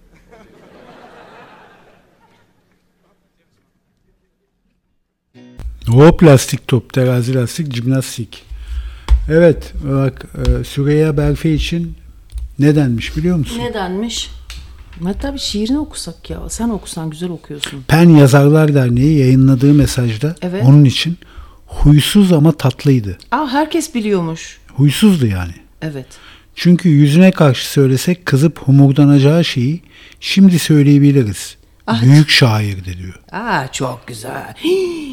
Ne güzel bir şey yazmışlar ya. Evet, büyük şairdi. Vay.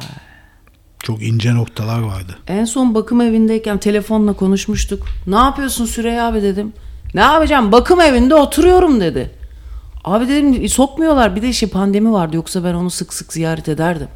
Pandemiden dolayı bakım evlerini almadılar uzun süre. Ondan sonra da kaldı öyle. O ilk başta kendi evinde oturuyordu, iskelede. Evet. O zaman daha mutluydu sanki. Evet. Sonra bir deniz olmayan bir köye gitti. Neydi? Barbaros köyüne gitti. Evet. Orada çok mutlu olmadı. Orada onu 2 mahalle karısı, İzmirli karı ele geçirdi. Yok, kütüphane yapacağız Süreyya abi. Kütüphaneni yapacağız anam. Böyle bir acaba da biraz bence kadın da seviyor da olabilir de. Kim sevmez ki tabii, ne de olsa şair de adam yani. Güzel de kızlar. İzmirli bunlar ya. Güzel kadınlar. Etrafında bir grup güzel kadın vardı. Kütüphane kuruyorlardı. Ama saygılılar. Çok saygılı davranıyorlardı Süreyya abiye. Fakat ben anladım, patlar o iş orada. İzmir güzeliyle geçmez ömür. Böyle İzmir güzeli adamı böyle yolda da bırakır. Başka bir şair görür daha yavuşlu. Ahmet Güntan mesela. Şimdi orada ona kütüphane kuruyorlardır. Ahmet Güntan da iyi şair bak. Ama tanımıyorum hiç. Bizim Ebru'nun arkadaşı, tanıdığı biri galiba. Neyse. Sırada o var galiba. Allah şimdiden hepimize rahmet eylesin. Süreyya abinin bir şiirini okusana Toni be. Ver okuyayım abi. Var, kitapları var ama Murat İnanlıların şeyde duruyor. Pardon, Eren Kurtların galiba depoda. Hangi bir depoda duruyor ama hangi depoda duruyor bilmiyorum. Vallahi bilmiyorum ben de sayın dinleyiciler. Çocuklar Bostanlı tarafında bir süre ondan bize şiir kaldı, miras değil mi? Evet, şiir, evet. İşte abi çok güzel söyledin. Miras dediğin şey şiir kalacak. Bu filmin başındaki diyorum, programın başındaki kadın var ya, 25 milyon euroyu dağıtmak için 50 kişilik kurul kuruyor. Ona ne kadar kalmış biliyor musun? Toplam miras. Ne kadar kalmış? Kadının büyük annesi, tamam mı? Meşhur bu BASF var ya, BASF Alman kimya ve ilaç şirketi, BASF'ın kurucusuymuş. Onun soyundan geliyormuş daha doğrusu. Ve büyük annesi Eylül 2022'de öldüğünde ailesinin serveti de bu kadına kalmış. Ne diyordu akraba? Amerikan Forbes dergisi büyük anne Traud Engelhorn'un servetinin yaklaşık 3,8 milyar euro olduğunu hesaplamış. Ya böyle bir para kalsa bence hayatın anlamı kalmaz ki. Öyle bir kalır ki daha da bile güzelleşir. Sen ver şimdi parayı. Yani bak, amaçsız kalırsın, amaçsız. Hiç de. Ama senin demek ki bütün amacın parayla demek ki. Benim hiç öyle olmaz. Ulan çok güzel. Sen dağılırsın be. Hadi lan bana dağılır. Ben bir maymuna dönebilirim. Bir botoks falan, belki öyle şeyler yaparım. O da bir dönem, kısa bir dönem, sonra bırakırım. Bir de abi. Şimdi geçen gün gidiyorum, bu İzmirli karılar bayılıyorlar öyle şeyler yapsın. İstanbullu karılar da bayılıyor ama bunlar da sadece o var. Başka ne bir şey var, ne bir başka bir şey var. Her yerde işte bilmem ne güzellik merkezi. Bir de buraların böyle çok meşhur psikiyatrları var, tamam mı, İzmir'de. Hepsi aynı karı. Bak yine sanki o psikiyatr karı güzellik merkezi açmış, onu sarıya boyamış hali gibi. Hepsi aynı kadın. Ondan sonra bir baktım, bunlar bir de çok kısa kestirmeye başladı saçlarını. O şeytana benzeyen bakışlarıyla. Ondan sonra hep aynı çene ya bir şeyin, affedersin, toynağı gibi çeneyi öne doğru böyle bir şey yaptırıyor. Ondan sonra abi Şeye yazmış işte şu kadar, oranın belli ki sahibi kendinde çok şey yapmış, gurur duymuş estetik güzelliğiyle yani. Ay böyle kötü oldum ki ben de çok yaşlı hissediyorum ya, aynaya baktım. Ulan 1000 kat daha güzelsin koçum benim be dedim. Şu ne Allah aşkına, şeytan gibi dedim ya. Vallahi sen de şeytan gibisin ayrı. Sen yine hobi olarak gene şeytan gibi ol. Kardeşim benim be dedim be kendime. Çocuklar bu çok güzel bir şey okudum. Özgüven. Hep bir özgüvenden bahsediliyor değil mi? Bu kapitalist sistemin diyerek yine ağzına büyük gelen kelime. Ondan sonra tövbe ya. Ondan sonra bu sistemin abi bir öz şefkat denen mevzuyu, ki biraz o da şimdi klişe gibi durduğu, hafif bir ne ağlayan lan ne öz şefkat dedi içimden bir Hanzo ama öz şefkati hiç ismini söylemeden hep özgüven. Ağzımızı kıracak besbe. Besbe ağzımızı kıracak özgüven. Fakat o koca karı niye sadece tek bir kişiye bırakmış o kadar parayı Toni'cim? Öyle denk gelmiş. Demek sen aklın kaldı bakıyor. Hayır biraz kalmakla beraber diyorsun ki bozulur abi insan, hiçbir amacın kalmıyor ki hayatta. Niye mesela? Hedef kalmıyor. Ne hedefi? Her şeyi alabilirsin o kadar parayla. Al abi ne olacak? Ne yapacaksın? Niye çalışacaksın? Neyin hayalini kuracaksın? Abi bir şey söyleyeceğim. Hala anlamadın mı senin amacı? Bak mesela hala mı anlamadın ya? Sen bu kadar parayla ne yapacaksın? Ne yaparım şimdi düşüneyim, çocukla olan problemler de düzelir mi? Şimdi Bostanlı'da ev arıyoruz şu an, bu arada aklınızda bulunsun, o civarlarda. 2 oda bir salon ama 0 ile 4 yaş arası bir bina olacak. Çok aşırı pahalı çocuklar. Hayır böyle bir kışında sadece Sakız'da olmaz bu iş dedik.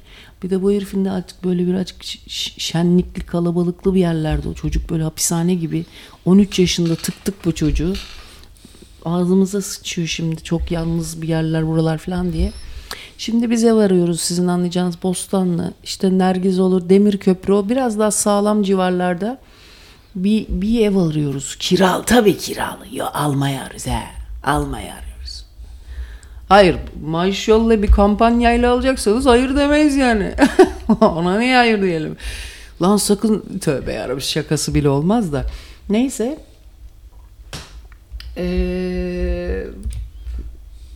Bir dakika. Bak İtalya'da, Roma'da aşırı sağcılar yürümüş ve Nazi selamı vermişler. İtalya ayağa kalktı. Büyük tepki var. Bir şey söyleyeceğim. ASE hastası bir çocuk için ağzına sıçtığımın evladının ASE'si. Bir kampanya mı başlatsak da ev alsak şu mavi şehir bilmem o civarda. Toni. Abi bir de bir şey soracağım. Buranın zemini çok kötü deyip nasıl pahalı yerler? Baba buraya millet zaten diyorsun ki zemin kötü. Bir de hayvan gibi pahalı. Nasıl oluyor bu iş, ben anlamadım. Bir de Bostanlı'nın zemini mi? Dolgu tabii ya. Ben çocukluğum orada geçti. Bizim evin yanı bataklıktı. Hakikaten her yer bataklıktı orada. Bataklığın dibi nedir peki? Kaya olamaz mı? Olamaz. Yok canım. Gerçekten mi olamaz? En dibe git. Alüvyon. O zaman çok sakat. Allah korusun. Bir 10 şarkısı çalalım mı, ne dersin? Cranberries'den Siz çalıyorum. gene bakın da. Wake up and smell the coffee. Kışın oralar. Abi geçen orada biz hastanede kalıyordu Toni. Oralarda dolaştım. Ulan insanı, medeniyeti özlemişim. Biz hep hakikaten izole, kapatma gibi yaşıyoruz Toni. Sen tembelsin, evden çıkmıyorsun ama hakikaten. Abi salgın zamanı. Boşver, izolasyon iyidir. Abi bir kafeye gir, bir birhaneye gittik bak bizim kızlarla. Bir bira içtik şöyle, bir Karşıyaka'da insan yüzü görüyorsun. Ben böyle vahşileşmişim. Vallahi Kız kardeşimin kızı 4 gündür ateşler içinde yatıyor. Kapmış bir mikrop. Düşmüyor ateş. Çok pis salgın, evet, yine Covid salgını başladı. Evet, uyan ve kahveyi kokla diyor Cranberries. Hadi kahve yapayım ben de.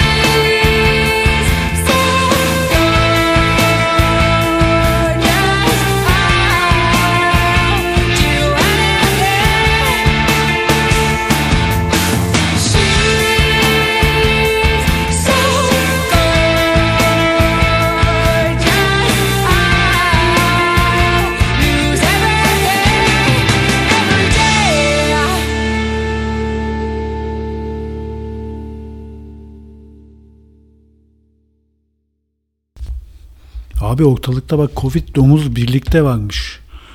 Diyormuş mikroplar. Abi Covid mi verelim domuz mu verelim size? Ne vereyim abime diyormuş mikrop. Onun için bir dinleyicimiz diyor ki ayak paça, kelle paça, tarhana tavuk suyu, bol sirke sarımsak ne bulduysan gömmeli. Şimdi tam çorba zamanı diyor. Çorba dedim mikrop kırar mı ya? Ya biz mikrobuz abi, bizi güçlendiriyor. Ha sen yayında mıyız? Tabii yayındayız. Artık, ana ben de bana diyorum ne kadar istekle benimle konuşuyor. Bağışıklık sistemini güçlendirir abi diyor çorba. Ha biz öyle bir paça çorbası yaptık. El yapımı tarhana, hamsi buğulama. Ayak paça gittim var 2 tane böyle sanki ayakta duruyor gibi. Boşlukları tamamla bir tane inek duruyor 400 kiloluk. Böyle 2 tane onun ön bacağı ama henüz ayağa kalkmak üzere.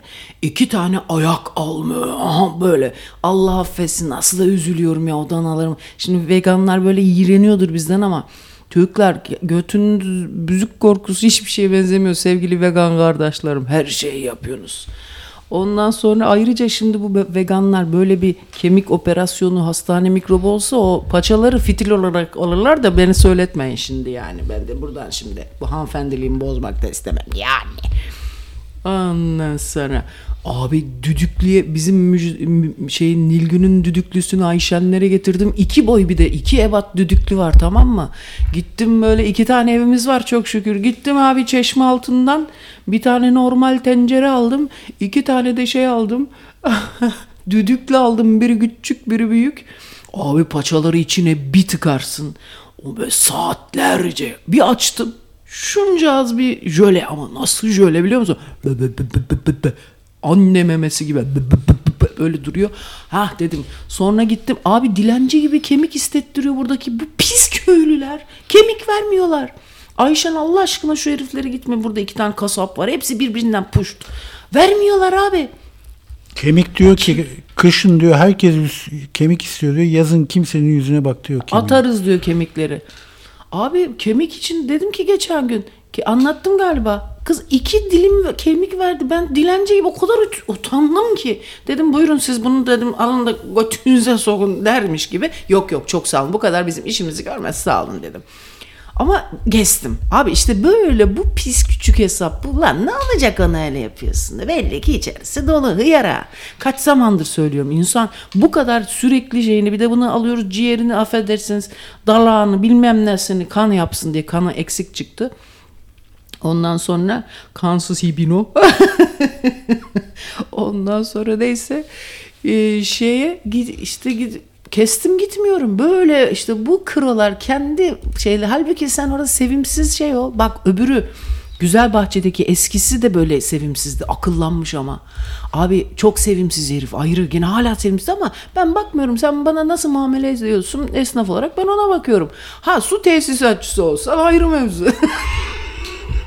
Ondan sonra neyse abi ondan sonra işte bu şimdi eski şey o kadar böyle kemik dolduruyor şeyleri ya. Ben böyle çiğ kemikleri kemire arabayı kullanıyorum. Keyfim bir yerine geliyor. Kart. Geliyorum abi burada 2 kemik suyu yaptım sonra azalmıştı. Onları da saatlerce kaynattım. Şimdi bu ayılara güzelce bir şeyden sonra programdan sonra sirke çok doğru. Sirkeli ayak paça abi. Bak ölüyü diriltir. Ben size söyleyeyim. Tam bir Erzincanlı genetik bilgisinden sesleniyorum. Ölüyü diriltir. Şimdi bu eniştenizin de mutlaka maskeli gezmesi gerekiyormuş bu dönemde özellikle. Herkesin maskeli gezmesi gerekiyor. Ama özellikle beraber senin maskeli gezmen gerekiyor. Ben de bir misafir geliyor. Bu arada Yonca Kartal bizim dinleyicimiz. Arkadaşlar ülke almış meğer. Maşallah. Bir zeytinlikleri varmış maşallah. Dün geldi kardeşi bir beyefendi geldi. Hakikaten kont gibi bir aile çıktı onlar. Ondan sonracığıma güzel böyle o zeytinliklerinden bize güzel böyle bir hasta paketi yapmışlar. Zeytinyağı ama çok manyak bir tabii şey. Soğuk sıkım 1. hasta öyle laflar var bir de değil mi? Tabii zeytinyağı ne kadar ısıtırsan o kadar çok yağ çıkar. Ama soğuk sıkarsan en güzel yağ alırsın. İşte nadide olması. Bak gene aynı yere geliyoruz. Bir cuma da değil hutbe yapacağım ama bu hani Rahman Rahim konsepti benim hoşuma gidiyor çocuklar. Rahim de en böyle nadide soğuk sıkım. Anladın mı? Rahman dediği, bak ben sizin dilinizden koyuyorum. Soğuk sıkıma Rahman, tövbe yarabbi, Rahim deniyor, tamam mı? Soğuk sıkım çok nadide oluyor. Hakikaten en güzel. 1. sınıf zeytinyağı gibi düşünün. Öbürü de kardeşimiz. Öbür Riviera'sı var. Ayçiçek yağı var. Sanası var.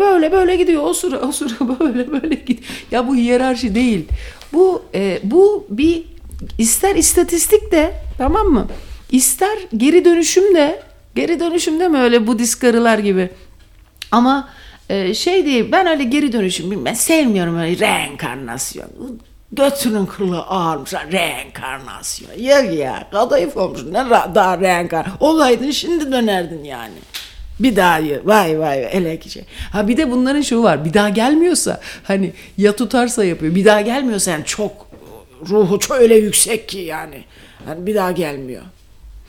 Ondan sonra ya bir daha gelmeyi de ben size anlatayım. Madem o kadar merak ettiniz ama. Anlat. Abi genetik denen bir şey varsa bir daha geliyorsun işte. Mesela bundan bir şey seyretmiştim. Belgesel. Amazonların peşine düşüyor bir koca karı. Tamam mı? Belgeselci. Geziyor. Ana. Her yeri gezdi karı. Ucularını buldu. İşte ne arıyor peki? Amazonları arıyor. Ama Amazon kraliçesinin orijinal birebir genetik diziliminin olduğu kuşağı bir kız varmış. Onu bir şekilde yapıyor. Ama genetik bilimci bu, böyle hani ya onlardan da mahalle karısı çıkıyor. Bir de kafayı da sıyırabiliyor abi. Bilim adamısın. Meğersem altta şizofreni, bir psikotik bir şeyin varmış. Bir yaştan sonra bir çağrışımlar fazlalaşıyor, bir hormonlar bilmem ne yapıyor. Kafayı yiyorsun. Ama o sırada da meğersem profesör olmuşsun. Nasıl ayırt edeceğiz abi? Biz senin bilim etiketine güvendik. Ama onlardan bir tanesi de olabilir bu anlattığım, bilemiyorum. Ama bu genetik bilimci bilmem nerede, Tibet'in mi bilmem nerenin dağlarında ya da işte Orta Asya'da, oradan Suriye gitmişler demek ki, o tip bir yere.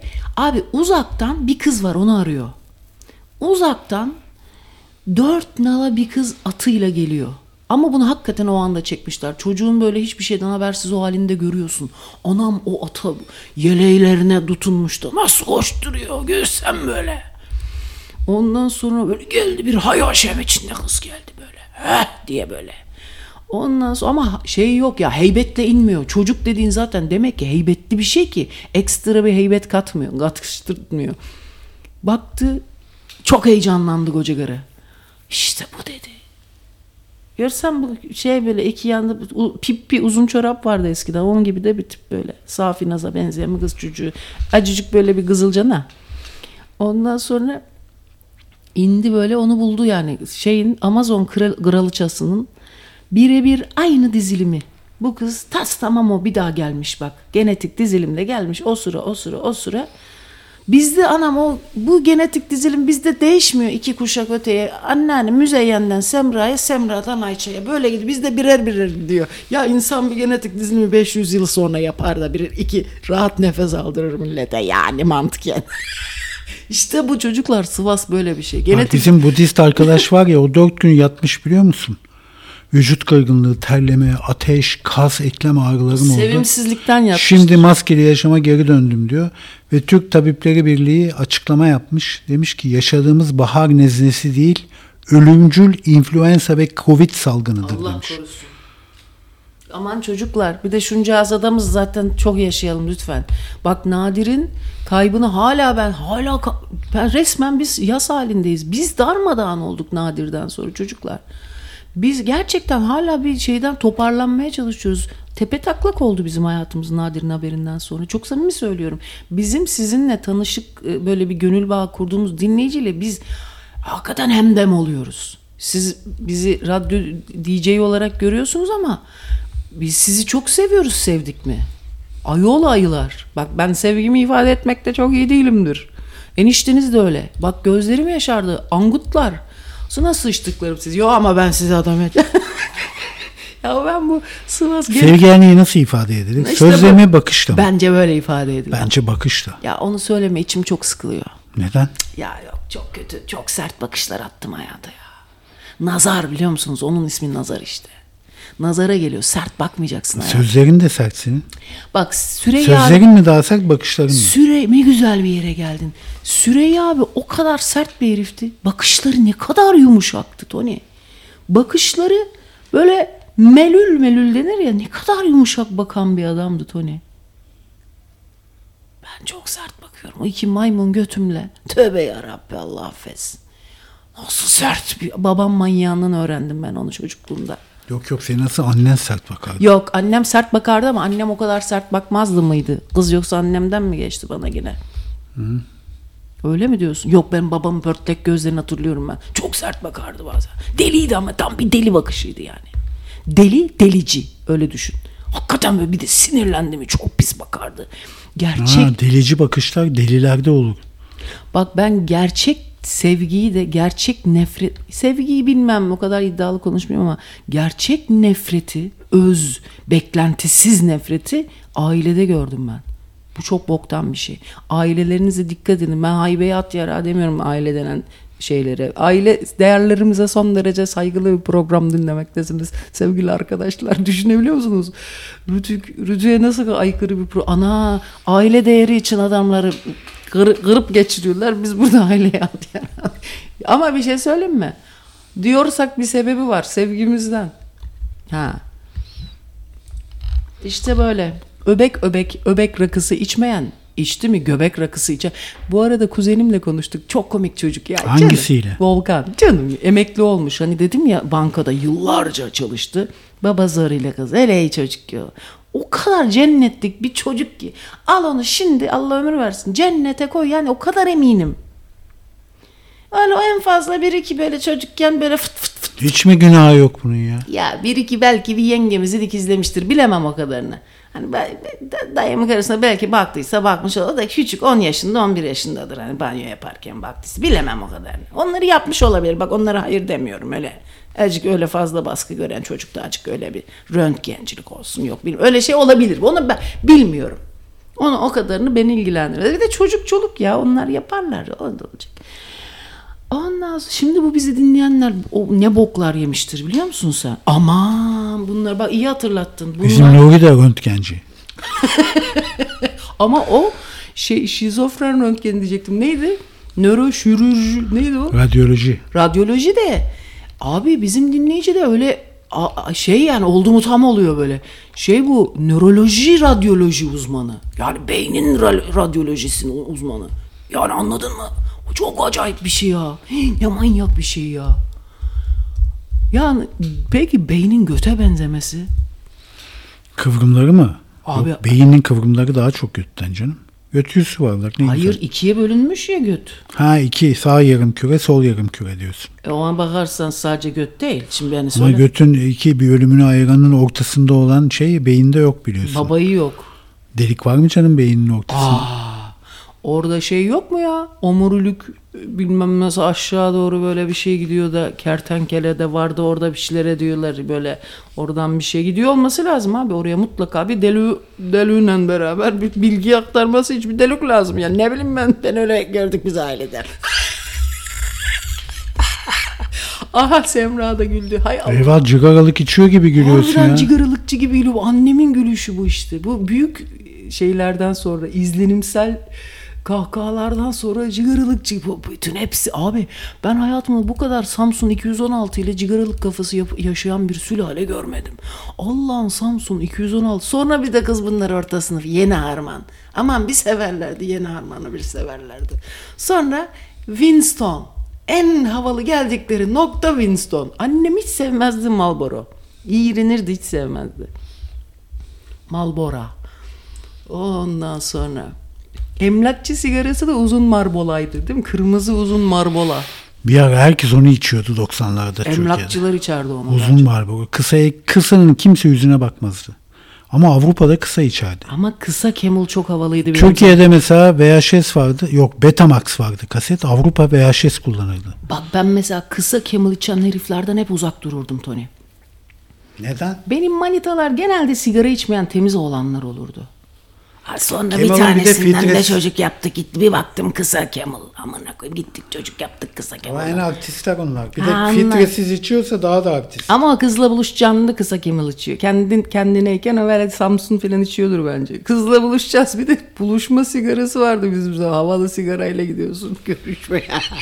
O Kemal yüzünden Türkiye'yi Mısır zanneden çok Amerikalı varmış, biliyor musun? Hadi ya. Çünkü o Kemal devesinin arkasında bir tane piramit var, biliyor musun? Niye Türkiye'yi sanıyorlar? Çünkü üzerinde de Turkish and Domestic Blend Cigarettes yazıyor. Altta Mısır piramidi.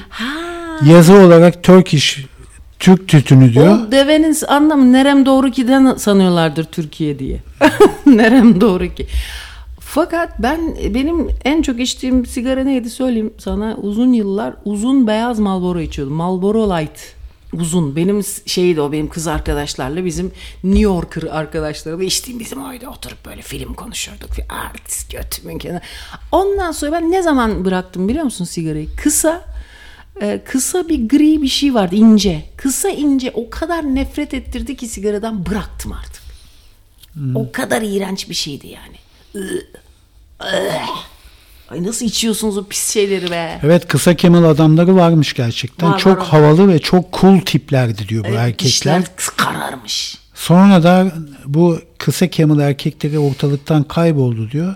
2000'lerde Marlboro Light erkekleri çıktı Yok diyor. o kısa Kemal'lar Memo'nun babası topladı hepsini Datça'da şu anda. Tek bir kişi olarak Datça'ya yerleşti. Sen kalk kısa Kemal'dan ağzına sıçtım kızı. Ama bir şey söyleyeyim mi?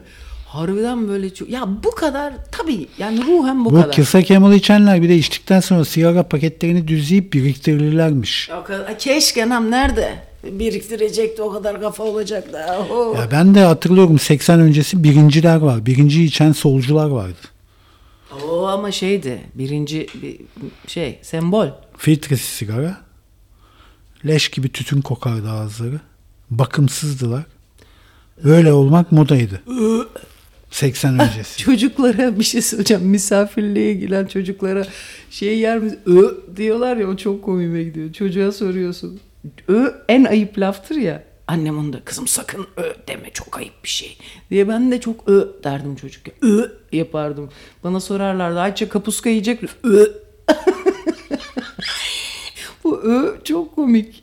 Ama sigara harbiden deyince oluyorum böyle. Yeter dediğinizi duyar gibi oluyorum. İçmeyin siz de. Yema.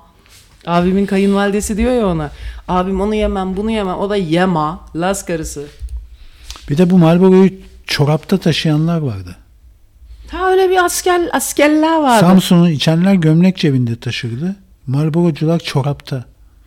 Orta sınıf karıları hep Niye çorapta biliyor yeni musun? harman içti, sonra Samsun'a döndü tekrar. Abi şimdi bak, Samsun'u gömleğin cebine koyuyor. İsteyen olursa veriyor. Ama Marlboro'cu gömleğin cebine koysa çok kişi görüp isteyecek, vermek zorunda kalacak. Onun için o çorapta saklıyor, gözükmesin diye. Bak Samsun 216 sanki bana bir tane çay markası var ya. Bir numaralı bir çay markası var. Tiryakilerin çok sevdiği. Bir numarası da var. Neydi o? Bir çay ya, çok klasik bir çay. Kıpkırmızı oluyor demleyince filan. Rize turist çayı. Turist çayı var, bir tane de Filiz çayı. bir şey 18 bir numaralı bir şey var. 211 mi bir şeyli bir numaralı bir çay daha var. Neydi onun adı? Çok tiryakilerin çok sevdiği. Bu Tirebolu 21 mi bir şey. Rize Neyse bir şey de abi, olabilir. tamam boş ver ya. Biz gittik Rize'ye. Çayları hep gezdik, çay tarlalarını. Bu kısa Kemal içenler Kemal grubunu da dinlerlermiş. Uyduruyor kız. Evet. Senin esprini yapıyor. Yo, öyle diyor. Bunlar diyor, bu Kemal'cılar kendilerini playboy sanan mallardı diyor. Bana da çok asılan oldu diyor ama hiçbirine yüz vermedim. Kim o? Bir tane dinleyici kız. Daha enteresanını söyleyeyim demiş. Valla Memo'nun babasına da çok az insan yüz vermemiştir herhalde. Çok yakışıklı çocuktu.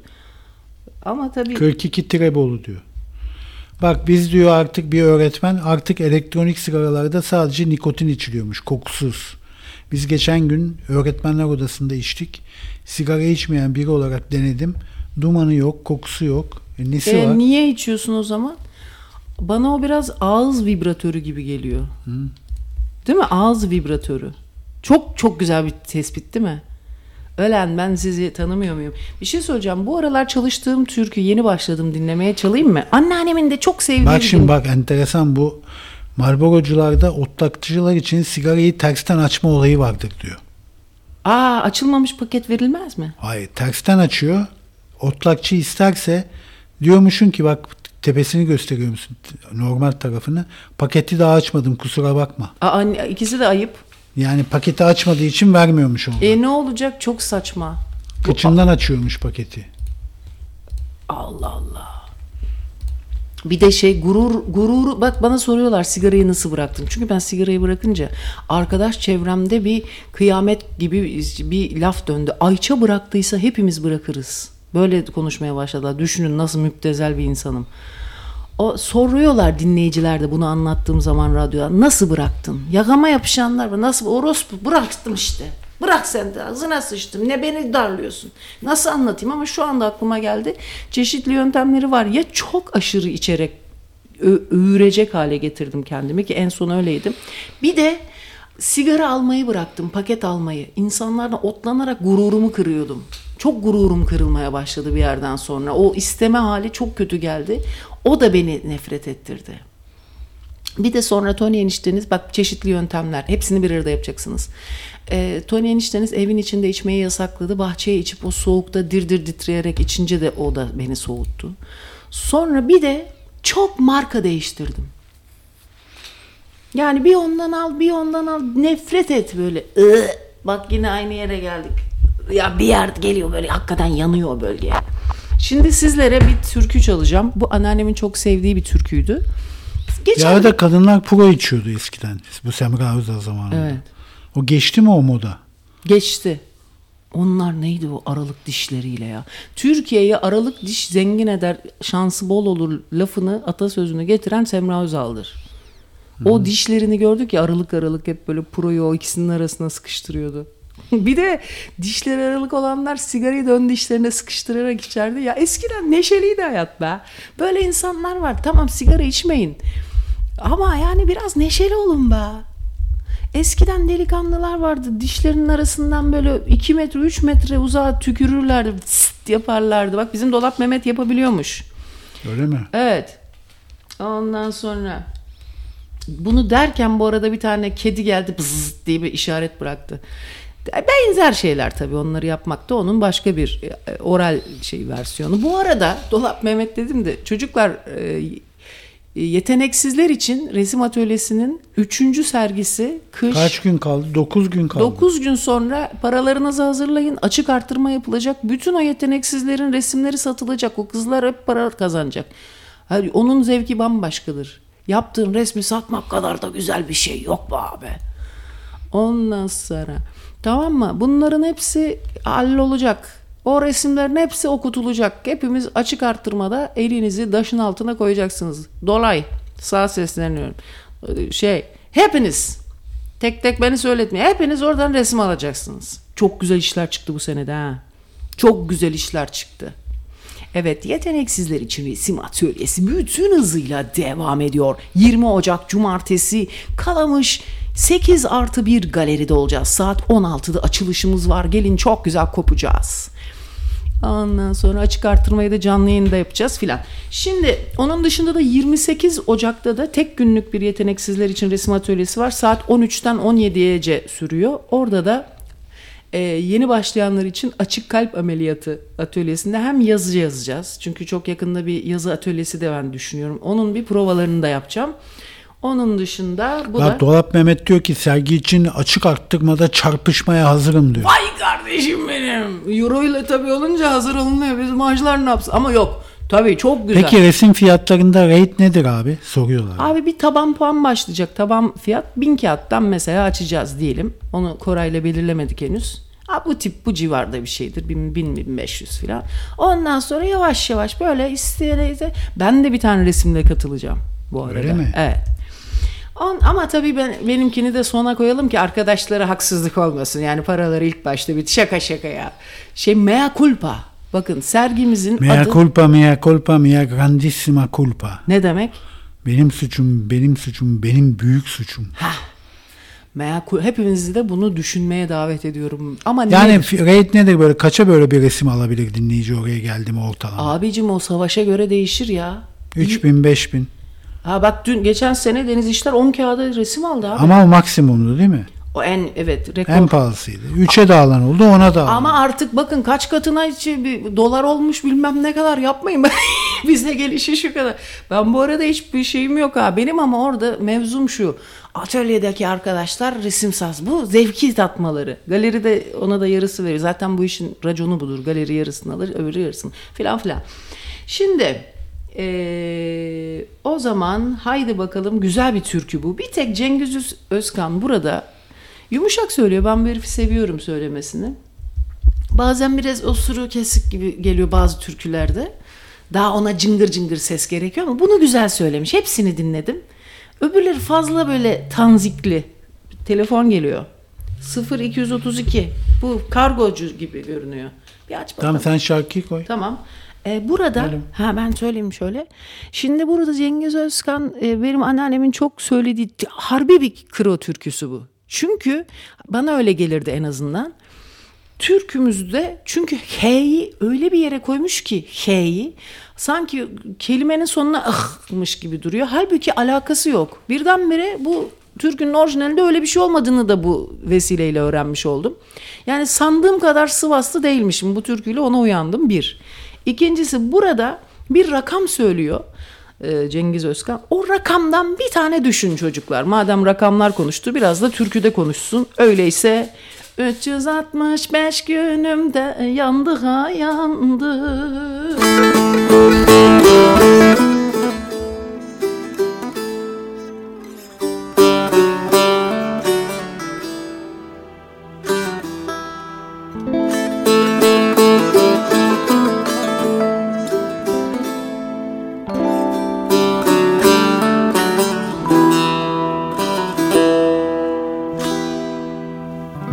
Güzelin hasretinden ahından canan ahından alıştı dört yanım yandı ha yandı yandı ha yandı.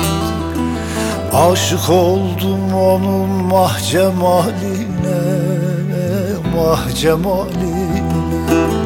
Aşkımdan her yanımda yandı ha yandı. Yandı ha yandı, yandı ha yandı. Aşkımdan her yanımda yandı ha yandı. Yandı ha yandı, yandı ha yandı.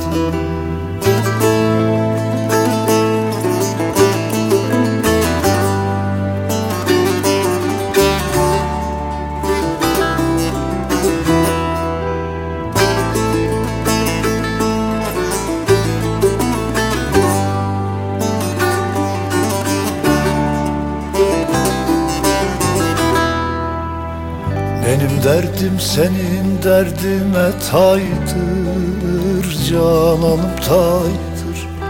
Bir güzel sevmişem kaşları yaydır, kaşları yaydır. Her saatim gün geçer, her günüm yıldır, her günüm yıldır. 366 damarım yandı ha yandı. Yandı ha yandı, yandı ha yandı. 366 damarım yandı ha yandı. Yandı ha yandı, yandı ha yandı.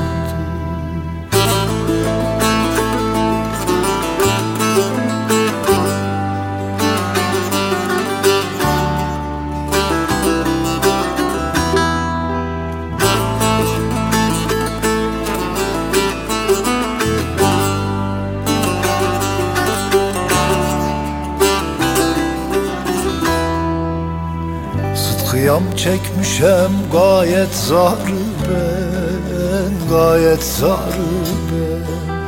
Dilerim ki muradıma erem ben, canan erem ben. Bir vefasız yar elinde kaldım ben, canan kaldım ben. Ağzımda dillerimde yandı ha yandı, yandı ha yandı, yandı ha yandı. Ağzımda dillerim yandı ha yandı, yandı ha yandı, yandı ha yandı. Oh be, tam türkü bar oldu ha. Tam krolar toplandı. Bütün ağaçlar toplandık. Bütün ağaçlar toplandık. Gel bey gel. Ağaçlar toplandık diyoruz. Sen hala orada götünü seriyorsun. Aşk olsun sevgili dinleyenler. Programımız bütün hızıyla yandık ha bak yandık ha yandık diyormuş. Ben ona yandık ha yandık duyuyorum. Bak, yuvarlakta 360 derece var. Senede de 365 gün var. Evet. Neredeyse her gün bir dereceye denk gelecek. Fakat bu Güneşin etrafında. 366 damarımda yandı ha yandı. Yandı ha yandı. O biraz zorlama olmuş. Evet. Halbuki bu türkünün orijinali 365 günümde yandı ha yandı diye söylüyor. Ondan sonra o aslında çok güzel bir kafa bu. Bakın manik depresifler ne yapar? 365 günün belli aylarında biraz patlama yaşarlar, sonra depresif olurlar. Halbuki bak folklorla birleştirsen 365 gün zevk ediyorsun. Tabii o işler biraz kafayı yemişti. Ya eskiden folklor vardı. Ne oldu o ya? İşte bu. Eskiden değil mi? Bayağı folklor önemli bir şeydi. Dijon'a gidilirdi. Türk takımları dünya şampiyonu olurdu falan. Nasıl içim sıkılırdı o folkloru gördün mü? Çayda çıra. Ama sen oynar mıydın folklor? Tabii ki oynamazdım. Ben folklor oynayan bir tipe benziyor muyum? Gerçekten oynamazdım. Belki dinleyiciye folklor kursuna gitmişim gibi görünüyor olabilir. Asla. Ben her zaman... Ama diri bacaklar için folklor şarkı. Hadi ona ne... Ama doğru söylüyorsun. Bir şalvar da vardır orada bir. Hayatımda... Bak hepsi gitmiştir. Alayının bunların folklor, o köylü kıyafetler. Bu var ya 5 yıldız. Ben öyle ölsem giymem. Gelinlik giymekle aynı şey benim için folklor kıyafeti giymek. Hayatta giymem. Ben bando takımına bile girmedim. Bu o da burjuva özentisi. Ben mandolin kursuna gittim kardeşim. Mandolin kursuna gittim. Güzel notamla Ilgaz Anadolu'nun sen yüce bir dağısının çaldım. İnsan gibi, insan evladı gibi. Ne o, bir kere folklorik kıyafet giydim mi çocuk gelin demektir. Köylüler... Abi folklor iyi bacak kısı yapar ya. Hadi oradan köylülerse. Şöyle bir şey vardı, onu çok beğenirdim. Bu Kafkas dansta hepimiz çok severiz. Herkes de Kafkasçı zaten. Ya ama annemin arkadaşı vardı İpek. Allah rahmet eylesin. Ondan sonra Erden amca da annemin çok yakın arkadaşlarıydı. Onlara çok sık giderdik. Onların evinde şey vardı. Ama İpek Roma Üniversitesi'nde okumuştu, öyle bir şey. Yani öyle. Bak bizim Binnet çok gitmiş folklor. O hızlı yürüyor ya. O tabii ki köylünün önünde gidiyor. Tabii Binnet gitmeyecek de kim gidecek? Ben horon teperdim diyor. Hiç beklemezdim bak ondan horon. Kafkas'a benziyor biraz, böyle o Kafkas oynardı, o da böyle kıllı iyi, temiz yürekli, temiz bakışlı, beyazca, akça ve kıllı oldum, onlar Kafkas oynarlar. Ondan sonra ama şöyle, benim Erden amca akordeon çalardı Toni. Çok böyle şarap içilirdi. İnce kadeh, uzun bacakla kadehle ve ondan sonra Erden amca akordeon çalar, İpek de Kafkas dansı oynar. Ama böyle sülün gibiydi. Ölene kadar sülün gibi bir kadın oldu. Ölene kadar sülün gibiydi. Kafkasların da o sülün gibileri. Kimileri biraz kalın kemikli oluyor da ruhları da neyse. Halbuki Kafkas dediğin ince kemikli, süzülür böyle. Değil mi? Süzülür böyle. Çerkez. Çerkez öyle kuğu gibi olur abi. Çerkez kızı kuğu gibi olur. Hepsi değil.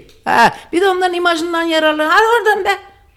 Biz de sanki görmüyor gözümüz. Allah Allah, lobutlar yok be efendim. Lobut gibi olmaz abi. Kafkas kızı ince kemik böyle upuzun olur. Bak bizim Nura hemen İtalyan kaptı, bak gördü Kafkas kızını hemen. Değil mi? Ondan sonra. Neyse işte böyle hayırlı olayları da vesile olan radyonuz. Toni enişteniz eğer bir nikaha karar verdiyse o iş olur çocuklar. Dinleyicilerine de baş göz eden radyonuz. Ama Toni resmen bizim kızlarımız öyle şey diye ama değil mi? Evlenme üzerine bir karar verirse o işi noktalar. Ben de yavşağım öyle. Ben takılmaz eline. Ben böyle insan, ya sen bana takılsın aslında ya abi ya. Tabii abi, ne olacak, evlenip ne olacak amına koyayım diyor zaten ya radyo, daha ne diyeyim biz ya. Ben ya. Evlenmeyip ne olacak? Ne oldu, evlendin ne olacak? Böyle birbirini yiyorsun işte. Aman. Hiç olmazsa 2 kişisin abi. Dayanışma var. Bak 65'inden sonra evlen, ona evlenme demiyorum. Şimdi ben baz olarak da şeyi alıyorum. Bizim Ayşegül'le Jale'yi. Onlar hala bak mesela o yaşlara yakınlaşıyorlar. Gerçi Jale'ye birazcık daha var o işi ama o böyle mesela 65'ine kadar çok güzel götürür genç gibi. O mesela 65'ine kadar genç manitada da yapar, her türlü de yapar. Biraz nifak sokuyorum. Çünkü o güzelliği biraz fazla önem veriyor ya. Öyle gibi göstermese de. Şimdi manitası da var. Biraz Jale'yi de özledik. Yeter yani o kadar stabil ilişkide be. Aman. Ya birazcık kanını bitlendirek de acık böyle gelsin buralara. Ben böyle nifakçıyımdır ha.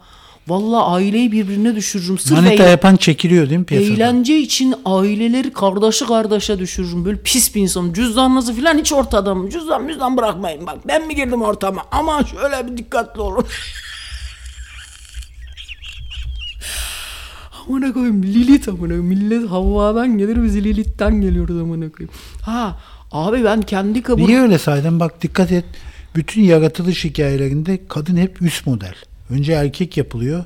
Ondaki bir eksiklikler bulunup üst model olarak kadın yapılıyor. Güzel bakış. İşte bak bu Hristiyan bakış açısı. Bu kadına özgürlük. Bravo. Güzel bir bakış bu. Çünkü genelde... Geliştiriliyor yani. Bak ne kadar önemli bir batı doğu farkı görüyor musun? Biz halbuki o kaburganın içinde böyle sıkışıp kalmış, o bize bir minnet eylemiş de biz çıkmışız oradan. Ben kendi Allah'ıma çok şükür. Hadi oradan lan, ben anası babasını manevi olarak öldürmüş bir insanın evladıyım ha. Annem babam bir kaprisle bir öldürdü abi. Babam var ya, yapma bakınızı yiyeyim. Lan diyor annem, böyle bir vuruyor. Abi bakınayım diyor. Lan diyor annem. Ondan sonra Allı babam böyle diyor, sen ver misin yemem böyle tak fakat bir girişti abi. Bak palavracı. Ama tabii mecazen. Ne oldu, zoruna gitti bakıyorum ha. Dünkü çocuk. Şaka. Toni enişte böyle yapmak hoşuma gidiyor ya. Yani birilerine sertiriliğin bu şey var. Dünkü çocuk falan böyle ahkamlar çok seviyorum ya. Bırakın 2 dakika öyle olsun değil mi? Fakat eniştenizden de bazen böyle duruyor. Bir ayı demeyeyim de bir mahalle pisliği çıkıyor. O kadar hoşuma gidiyor. Helal ediyorum sana. Arada şok edeceksin. Bir laf ediyor abi. Geçen gün kime bir benzetme yaptı. Çok güldüm ya. Bak öyle çok güzel İzmirli benzetmeleri var. Çok güzel. Dur bakayım. Ne dedin sen? Çok güldüm ona ya. Ay çok güzel bir tespitti. O neydi Toni? Bilmem. Aman çok güzel tespitti o ya. Bu durur bir tane bir yapar 3 yıllığa bedel tespit yapar çünkü. Bir arkadaşımız vardı bıyıklı. O ailenin bıyıklı kızı dedin. O çok komikti. Her lafı dinler böyle, hep böyle olumludur filan. Hep böyle çok sevdiğimiz de insandır. Ona ailenin bıyıklı kızı diyor ona. Kim var çok beyefendi bir de. Evet bir şarkı çalalım Sayın Daha Başkan. yeni çaldık ya lan. O türküyü ben saymıyorum şarkıdan. Seni paramparça eder bu dolayı. O Anteplilerin eline veririm seni. Vallahi billahi ondan sonra paramparça Sivaslılarla Antepliler. Ama Sivaslı Antepli gibi değil. Bak Antepli memleketine sahip çıkıyor, geleneklerine sahip çıkar. Onunla şehirlileşir. Yani Antepli kadınlar iyi de yönetici de oluyorlar. Sivaslı bak, özenti Dolayın oluyor. Annesine bak, Dola'ya bak. Yönetici. Yönetici. Hepsi yönetici. Hepsi yönetici. Bak tanıdığımız bütün Antepliler. Kuvvetli kadınlar yani. Fakat Sivas. Ne? O neydi? Bir ses geldi değil mi? Evet. O neydi kız? Bilmem. Telefondan geldi galiba. Hayır, telefonum tamamen burada. Bir ses. Neydi Allah aşkına? Ben de Dana diye bir şey. Dana mı? Öyle bir şey söyledi. Vallahi garip. Ay Sivas deyince dedi bir de. Evet. Abi Sivas'ta bir durum var ya. Ana. Altımıza sıçtık biz eniştenizle çocuklar. Fakat 2 kişi altına sıçtı. Bak bunu düşünmedik. Biri sıçınca öbürü temizleyecekti ama ikisi sıçınca kim temizleyecek? Ruh mu var yoksa bu evde? Biri mi geldi Allah aşkına? Doğru. Yok ya, ne bileyim ben. Oradan bir ses geldi. Bir kelime telaffuz edildi. Bir kelime söyle. Ne de Dana ama çok Dana gibi bir şey. Dana niye desin bir ya? Bir kadın sesiydi. Dana başka bir şeydir. Bir dakika. Çocuklar şu kelimeyi bilen var mı? Benim babaannemin lafıydı. Annem kızım bunlar kesin Ermeni baba tarafını derdi. Bu kelimeyi bulun. Lan bulursunuz o. Bazılarınız da buluyor. Bak babaannemin lafı. Dala bana vece dana. Bak. Baba tarafım bunu söylemiş. Dala bana vece dana. Bu ne demek? Bunu hiç bilemedik. Babaannemin sürekli söylediği bir şey. Bir kelimeymiş, bir şey, deyim. Atasözü gibi bir şey. Dala bana vece dana. Kafanızı tamamen sizi delirtmeden bana tamamen delireceksiniz. Ben öyle yarım yumalak istemem. Hepsi tamamen öyle hep beraber delireceğiz. Dala bana vece dana. Araştırın lan sayın dinleyicilerimiz. Şimdi uyduranlar da gelir. Onları ayıklarız. Bir kere Ermenice değil. Ben çok sordum Ermeni arkadaşlarıma. Senin sesin yankı yaptı diyor. Hiç alakası yok. Biz de eşeğden anlamayacağız. Nerede yapacak? Bir kere yapsa o da rahatsız edici bir şey. Çocuklar sır kapısı ama sığır kapısı. Programımızın sığır kapısı bölümüne hoş geldiniz. Bayağı Toni de tribe girdi ha. Bence neydi o biliyor musun? Neydi? Kahve makinesi öttü. Olabilir. Öyle bir şey oldu orada. Ya önemli olan bir vesile tabii ki olacak. Sebeplere takılma diyor Mevlana Hazretleri. Sebeplere takılmayınız. O niye oldu mesela? O sırada Sivas derken niye oluyor değil mi? Ama ne dediğini duyamadık. İşte bu dinlememenin kötülüğü. Dur bakalım belki Dur bir daha bakalım konuşalım. Dana. Pardon Sivas 2 çay alabilir miyiz? Olacağına bak. Ne olacak en son çay getiririz abi. Ne yapacak? Evet sevgili dinleyenler. De enişteniz de bir şarkı çalıversin gari. Ben bir Sting çalacağım abi. Ama It's probably me. Bu belki de benim. ha. Kendini tanıyamıyor herhalde.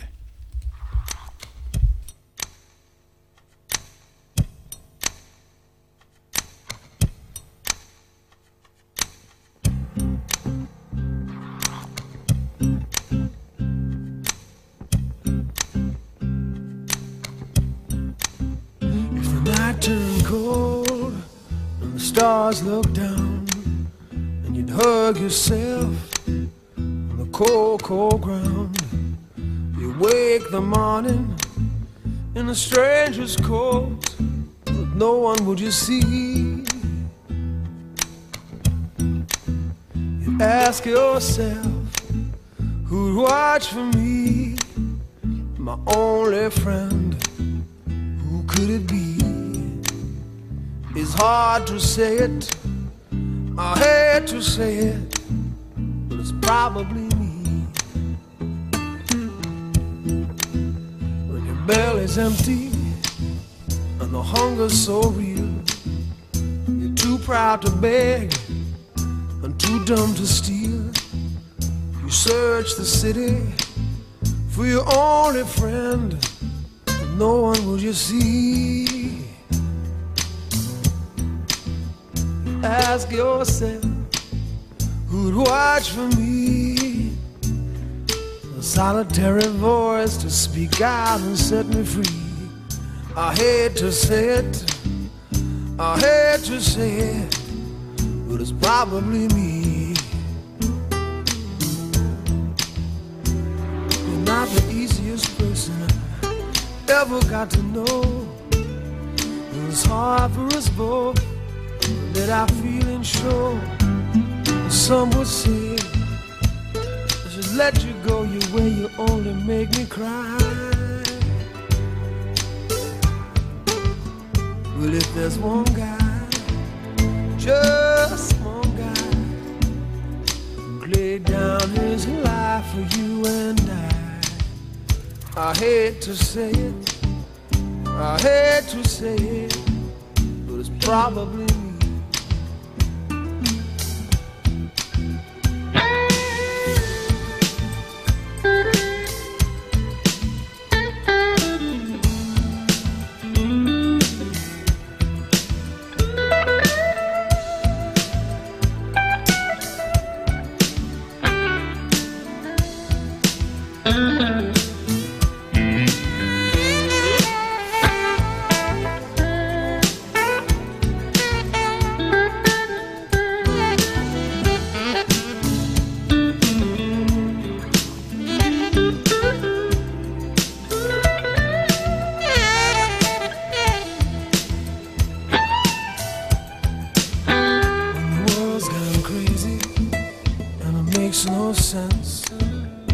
There's only one voice that comes to your defense. The jury's out, and your eyes search the room. One friendly face is all you need to see.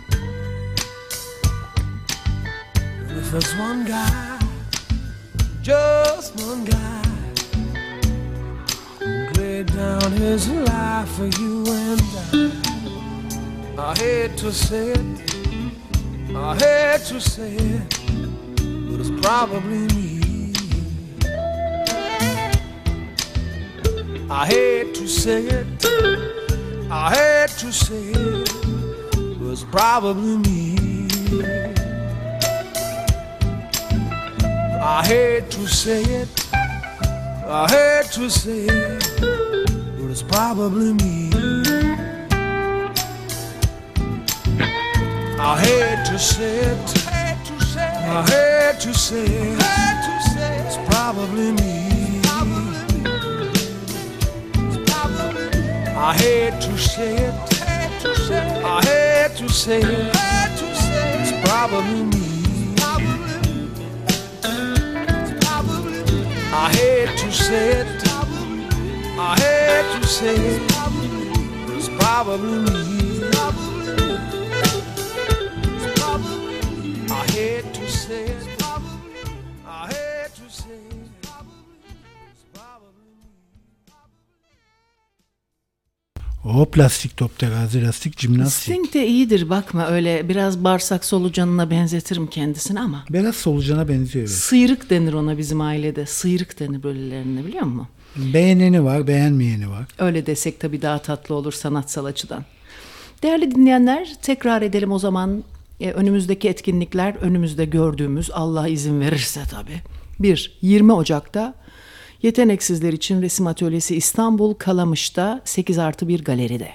Büyük dev partileme var. Hepiniz davetlisiniz. Açılışımız saat 16'da. Bütün Radyo Karavan dinleyicileri davetlidir. 2. 28 Ocak'ta tek günlük bir Yeteneksizler için Resim Atölyesi'nin açık kalp ameliyatı, tek günlük, bütün günlük ama 4 saat sürüyor bir atölyesi olacak. Katılmak isteyen Instagram'dan yazsın. 3. Mart ayında, ben böyle bir özet geçiyorum biliyor musun Toni? Bak bu arada senin söylediğin şey var ya, dala bana vece sana. Vece dana. Hausa dilinde beni büyük bir şekilde sev anlamına geliyor. Ana, Hausa ne demek? Ne bileyim ben. Hausa ne? Onu da bari yazmışken. Hausa. Aha bak, gördün mü, arkeoloji kazıyoruz şimdi. El birliğiyle kazı çalışmalarımız devam ediyor. Şimdi oraya taşlara sıçacağız. Bizden ne be. Yalnız dün ilk defa İzmir'de Toni, bu üst taraftan, 3 yol tarafından Alsancak'a doğru gidiyordum. Konağa doğru. Anladın mı nereden ne demek istediğimi? Evet. Agora sağ tarafta kaldı. Hep sol tarafta yukarı doğru çıkıyorduk. Bu sefer bir şekilde 3 yol, oralardan da bakayım, ev bakayım diye, ama çok takoz geldi bana o 3 yollar. Yani genç yok. Ev, bina. Öbüründe böyle bir hayat var yani karşıya kadar. Bir de çocukluğum da geçti. Böyle bir aile. Abi benim köküm yok ya. Neyse. Ondan sonra aşağı doğru inerken bir baktım. Ya ne kadar bakmıyoruz biz öyle şey. Öğren yeri yazıyor. Dedim ki arabayı şurada durdurup gezsem mi diye düşündüm. Çok beni çekti bir arkeoloji kazısı. İşte orada gezsen öğren bayan olacaksın. Ne tatlı. Adam komik. Ondan sonra öğren yerine geçsem mi dedim. Bayağı da büyük bir antik şehir, bir şeyler çıkarmışlar oradan Toni. Ne orası? Agora mı? Agora mı orası? İşte İzmir'in eski pazarı. Daha antik Yunan zamanında. Yok canım. Kemeraltı'nda oraya mı koymuşlar? Evet, Kemeraltı Agora'nın dibinde zaten. Niye acaba aynı yeri seçiyor? Bak o kadar 100 yıl, 1000 yıl. Düz ayak denize yakın. Allah Allah. Düz ayak olacak ki alışverişte insanlar rahat gidip gelsin abi. Yokuş olursa ne olacak? Doğru. Olmaz. Program bitmiş Sayın Başkan. Ben de çorbayı bir koydum, bir verdim ocağa. Sevgili arkadaşlar, hepinize tatlı bir gün diliyoruz. Yarın sabah 9'da inşallah görüşmek üzere. Hoşça kalın. Bye bye.